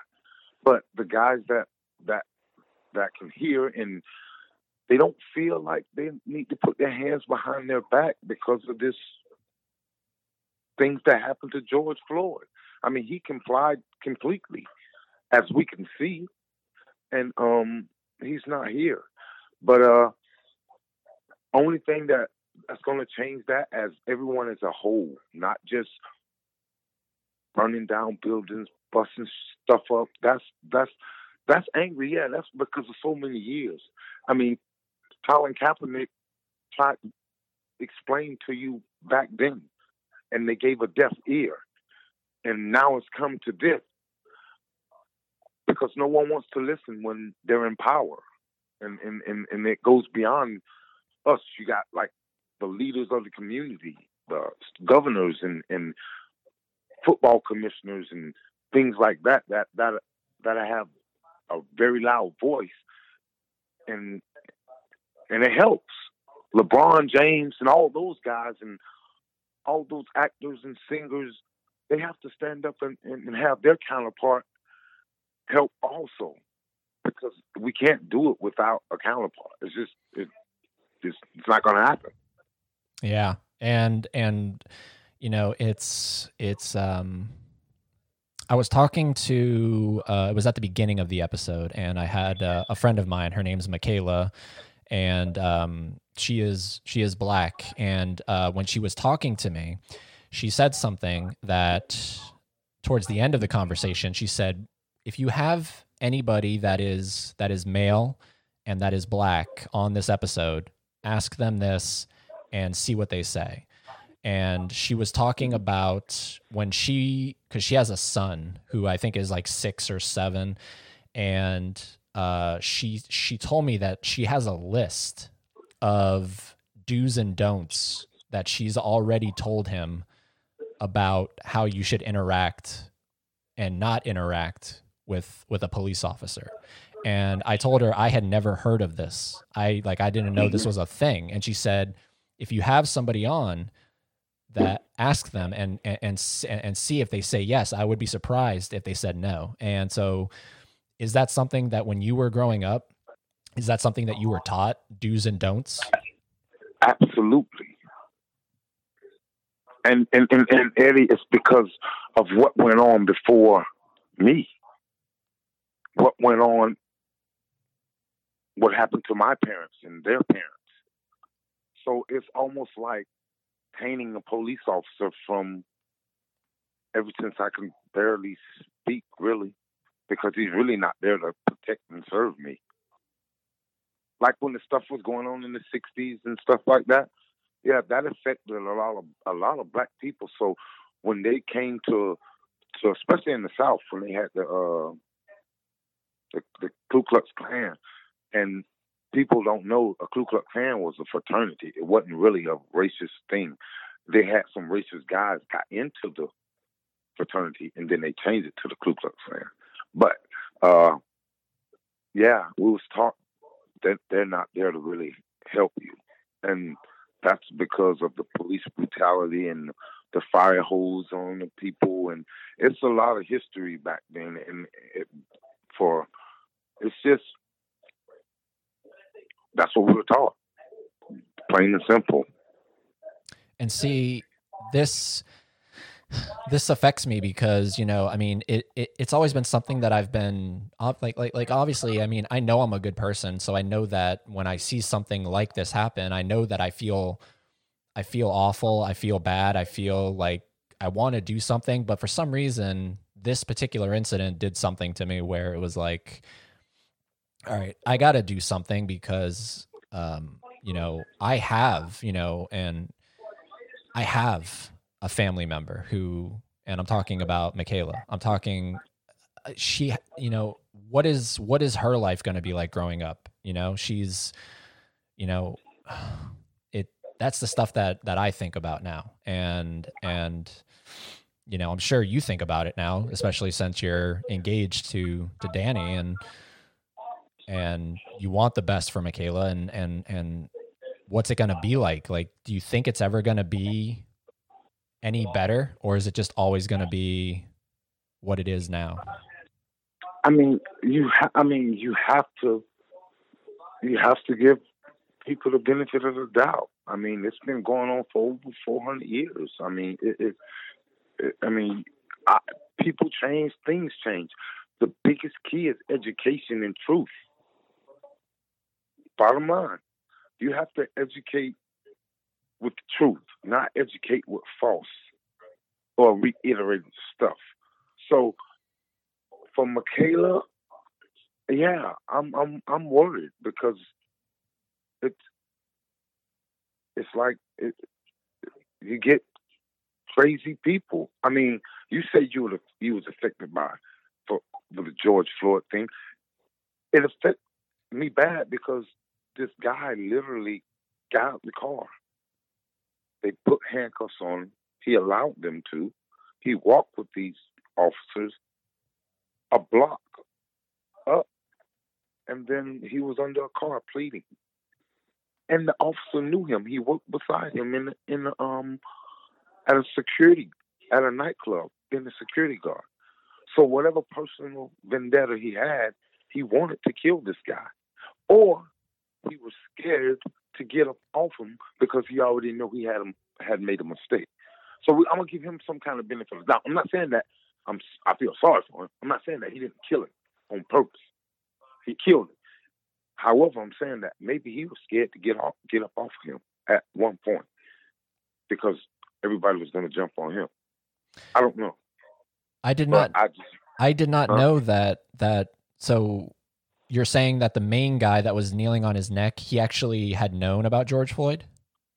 He knew George Floyd because him and George Floyd worked at a nightclub together 2 years prior. Wow. I did not know that. Yeah. And whatever personal vendetta he had against him, because they interviewed the nightclub owner, and she said when she saw the tape, it hurt her very badly because why is he doing this to George? Because they know each other. They work at my nightclub. That was her statement to the police. Wow. That it doesn't change anything, but it just adds I don't know, it adds something to it now, because I don't know if it makes it worse or that he did know him and then did this. I think it might. It's not the fact that he had no clue who this guy was. He actually knew this guy, and then he did this. And then, like you said, where maybe he realized, okay, yes, this is gone too far, but I've already gone this far, so no matter what I do next, it's not going to be good. Exactly. I mean, I'm not trying to justify anything that he did to George. I'm not trying to do that. But what I am saying is he knew George. So, and for whatever reason, he held George down because I could, for whatever reason. I don't know. You probably pissed me off and I never got back at you. And I'm doing this because I can. And it said that the police, the other officer said, do you want to turn him on his side? He was like, no, he's fine right the way he is. We got him. And then that's when the officer failed his post and said, I don't have a post. And it was, oh shit, what do we do next? Wow. Yeah, and I'm not, trust me, I'm not justifying whatever that guy's name is either, the main officer. It's, I've talked a lot about this with the guests, and I'm just curious what your view is how can anyone defend these officers? Because they're going to get people that are, in court, they're going to defend them. How can you defend that? It's, I mean, to be totally honest, it's the system. And I'm going to tell you why I say it's the system. I just saw something the other day when Mayor Durkin lost his second term to Giuliani. And Mayor Giuliani wanted to stop the crime in New York City. They shot a African male, black male, 22 years old from Guinea, West Africa, 41 times, 4 white officers, 41 times. He was at his apartment door. They never convicted those guys. So you asked me that question, and I said it's the system. They do what they want to do when they want to do it. It's sad to say, but it's just the system. Yeah. Because if they want to stop this, if they really want to stop this, they can. Don't you really think that if whoever was the hierarchy, because they could stop it. They could stop it. The president could say, "Hey, listen, this is what I want. If they do this, they don't have a job." I think that they can stop it through legislation or something. They need to do it fast. Yeah, That's all. It just blows my mind that they even get a day in court. It's just, I don't know. I'm clearly not educated in that field because I've never done my research, but it just seems like there's a clear example of when something shouldn't be given any kind of second chance. And that's what they're going to, and essentially that's what that is. When you give these 4 officers a courtroom appearance, to me, that means, all right, here's your second chance. You're not necessarily in trouble just yet.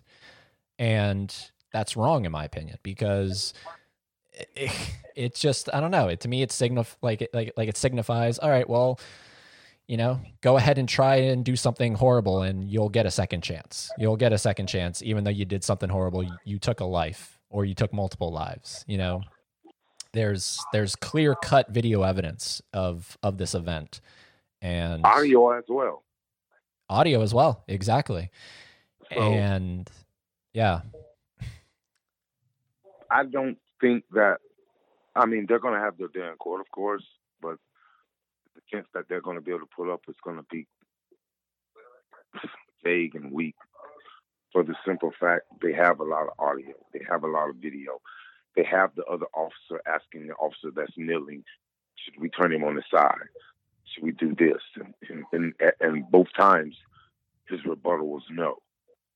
So he has no one but himself to blame. I think they need to give him a murder 1. That's just me, not the 2 or the 3, because the 2 is only 15 years, I could see if he was, I just think he should get it, get the whole kit and caboodle, because he knelt on this guy for however many minutes, and he knew. That's his job to stay calm. He's supposed to protect and serve. I know things happen, but I don't see they have no win. And the guys that were around him, I think they should get the 15, and the guys that was kneeling on him should get the life. That's just what I think, because they aided and abetted this guy. It was 2 or 3 of them. Of course they could pull him off if they really wanted to, but they were thinking about what society and the rest of the people in the world were going to say. Yeah. Lo and behold, they would have been a hero. They just don't know that. Isn't that's this is all sad, but that's something sad to, when you watch that video and you see that one officer, the towel guy, I'm just as I'm watching it, I'm just thinking, dude, just all you have to do is walk over to the Derek guy and pull him off, and literally you change everything. And he didn't. And I don't know. My mom, she's this is something that she firmly believes in. She would, if I were to talk to her about this, she would be like, well, then what needs to happen is that officer that kneeled on his neck, he needs to have someone kneel on his neck, and that's what needs to happen. And do you really think that's what Mom would say? I've heard her say it. Not about this, not not about this in particular, but I do know that she has said, whatever you do to someone that causes, if it's death, then obviously, that should be your punishment. You should have that exact same thing done to you. And I don't necessarily agree with that, because that's rocky territory getting into that. It's where does humanity lose its humanity? And, so I don't have the answers for that. I don't know if death penalty is the way to go or life in prison is the way to go. They all have their pros and cons. Well, can I ask you a question then? Go ahead. So you don't believe in an eye for an eye? It's tricky, right? Yeah, it is. It is tricky. Look, I want nothing but justice for George Floyd. I do want that. And if that means that other people decide death penalty, okay, that's out. That wasn't my call, so that's what they decided. That's what's happening. If they say life in prison, that's what's happening. Great. Again, they have pros and cons. The pros, I guess, in life in prison is, okay, well, we didn't lose our humanity as people and kill another human, and well, see, I really, Eddie, I feel your point, and I agree with you as well. But I don't want to be the one or be on any kind of board to say kill another human. You know what I mean? Really? But Do you believe in an eye for an eye? At one point in my life, I did. And I still do under some certain circumstances. Gotcha. Yeah, it's a situation by situation kind of thing. It's a tricky one, like you said. It is. But I personally, for Michaela, for all the kids that are black and brown, I feel for that if they don't act accordingly, they could die within seconds. Yeah. Yeah, I don't know. It's all messed up, and I don't know what the clear cut answer is, but I do know that doing this, what you and I are doing right now, I don't know, but I hope that it's something. I hope that it's a building block towards that future that everybody wants. And so I really appreciate that you wanted to come on here, that you felt comfortable coming on here, talking. You know, I do know you in real life, and you know, you're a great guy. Like, I can just tell that because, you know, you're for everyone listening,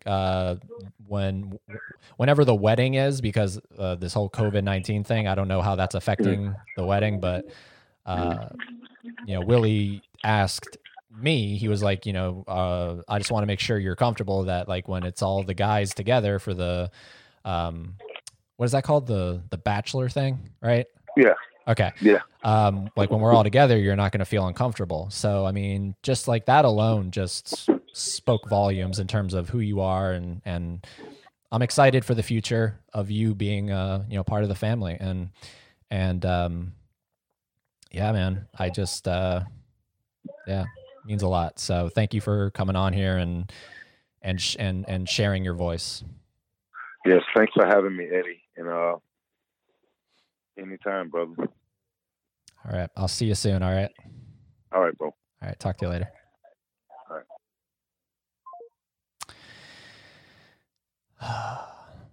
Willie. I call him Big Willie, like Will Smith, Big Willie style. Love that guy. Seriously, he's a good guy. I've gotten to know him, and he's a good pick. He's a good pick for my sister. So, all right, everybody, we've I think we set a record here in terms of longest episode of Eddie Green's 101, and we're gonna round it out now with one more song. We're not gonna play the entire song, but you know, it's telling of what I want, of what everybody wants, and so I'm gonna end it here. I'm gonna play this part of the song, and that's it. So I hope this episode did something for you, and you know, I hope if there was something in there that offended you, I hope it just inspires you to want to continue the conversation, because I can honestly tell you that every person, myself included, that was featured in this episode was coming at it with nothing but good intentions. So, nothing malicious. So, thank you everybody. Sorry for listening. This episode is for George Floyd and for the countless others that there's just too many to name, but that you heard a few of the other names throughout the episode. This episode is dedicated to them.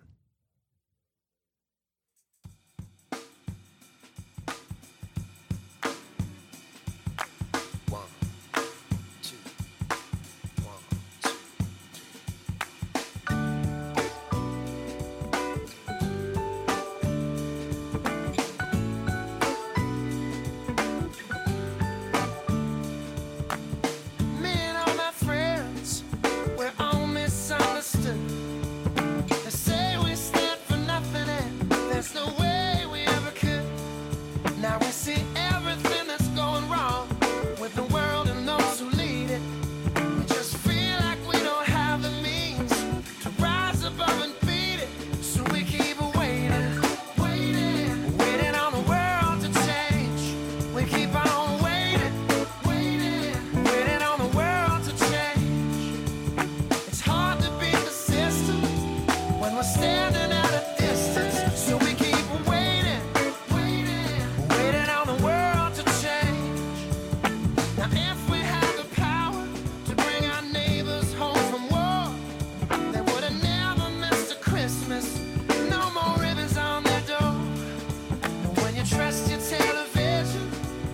what you get.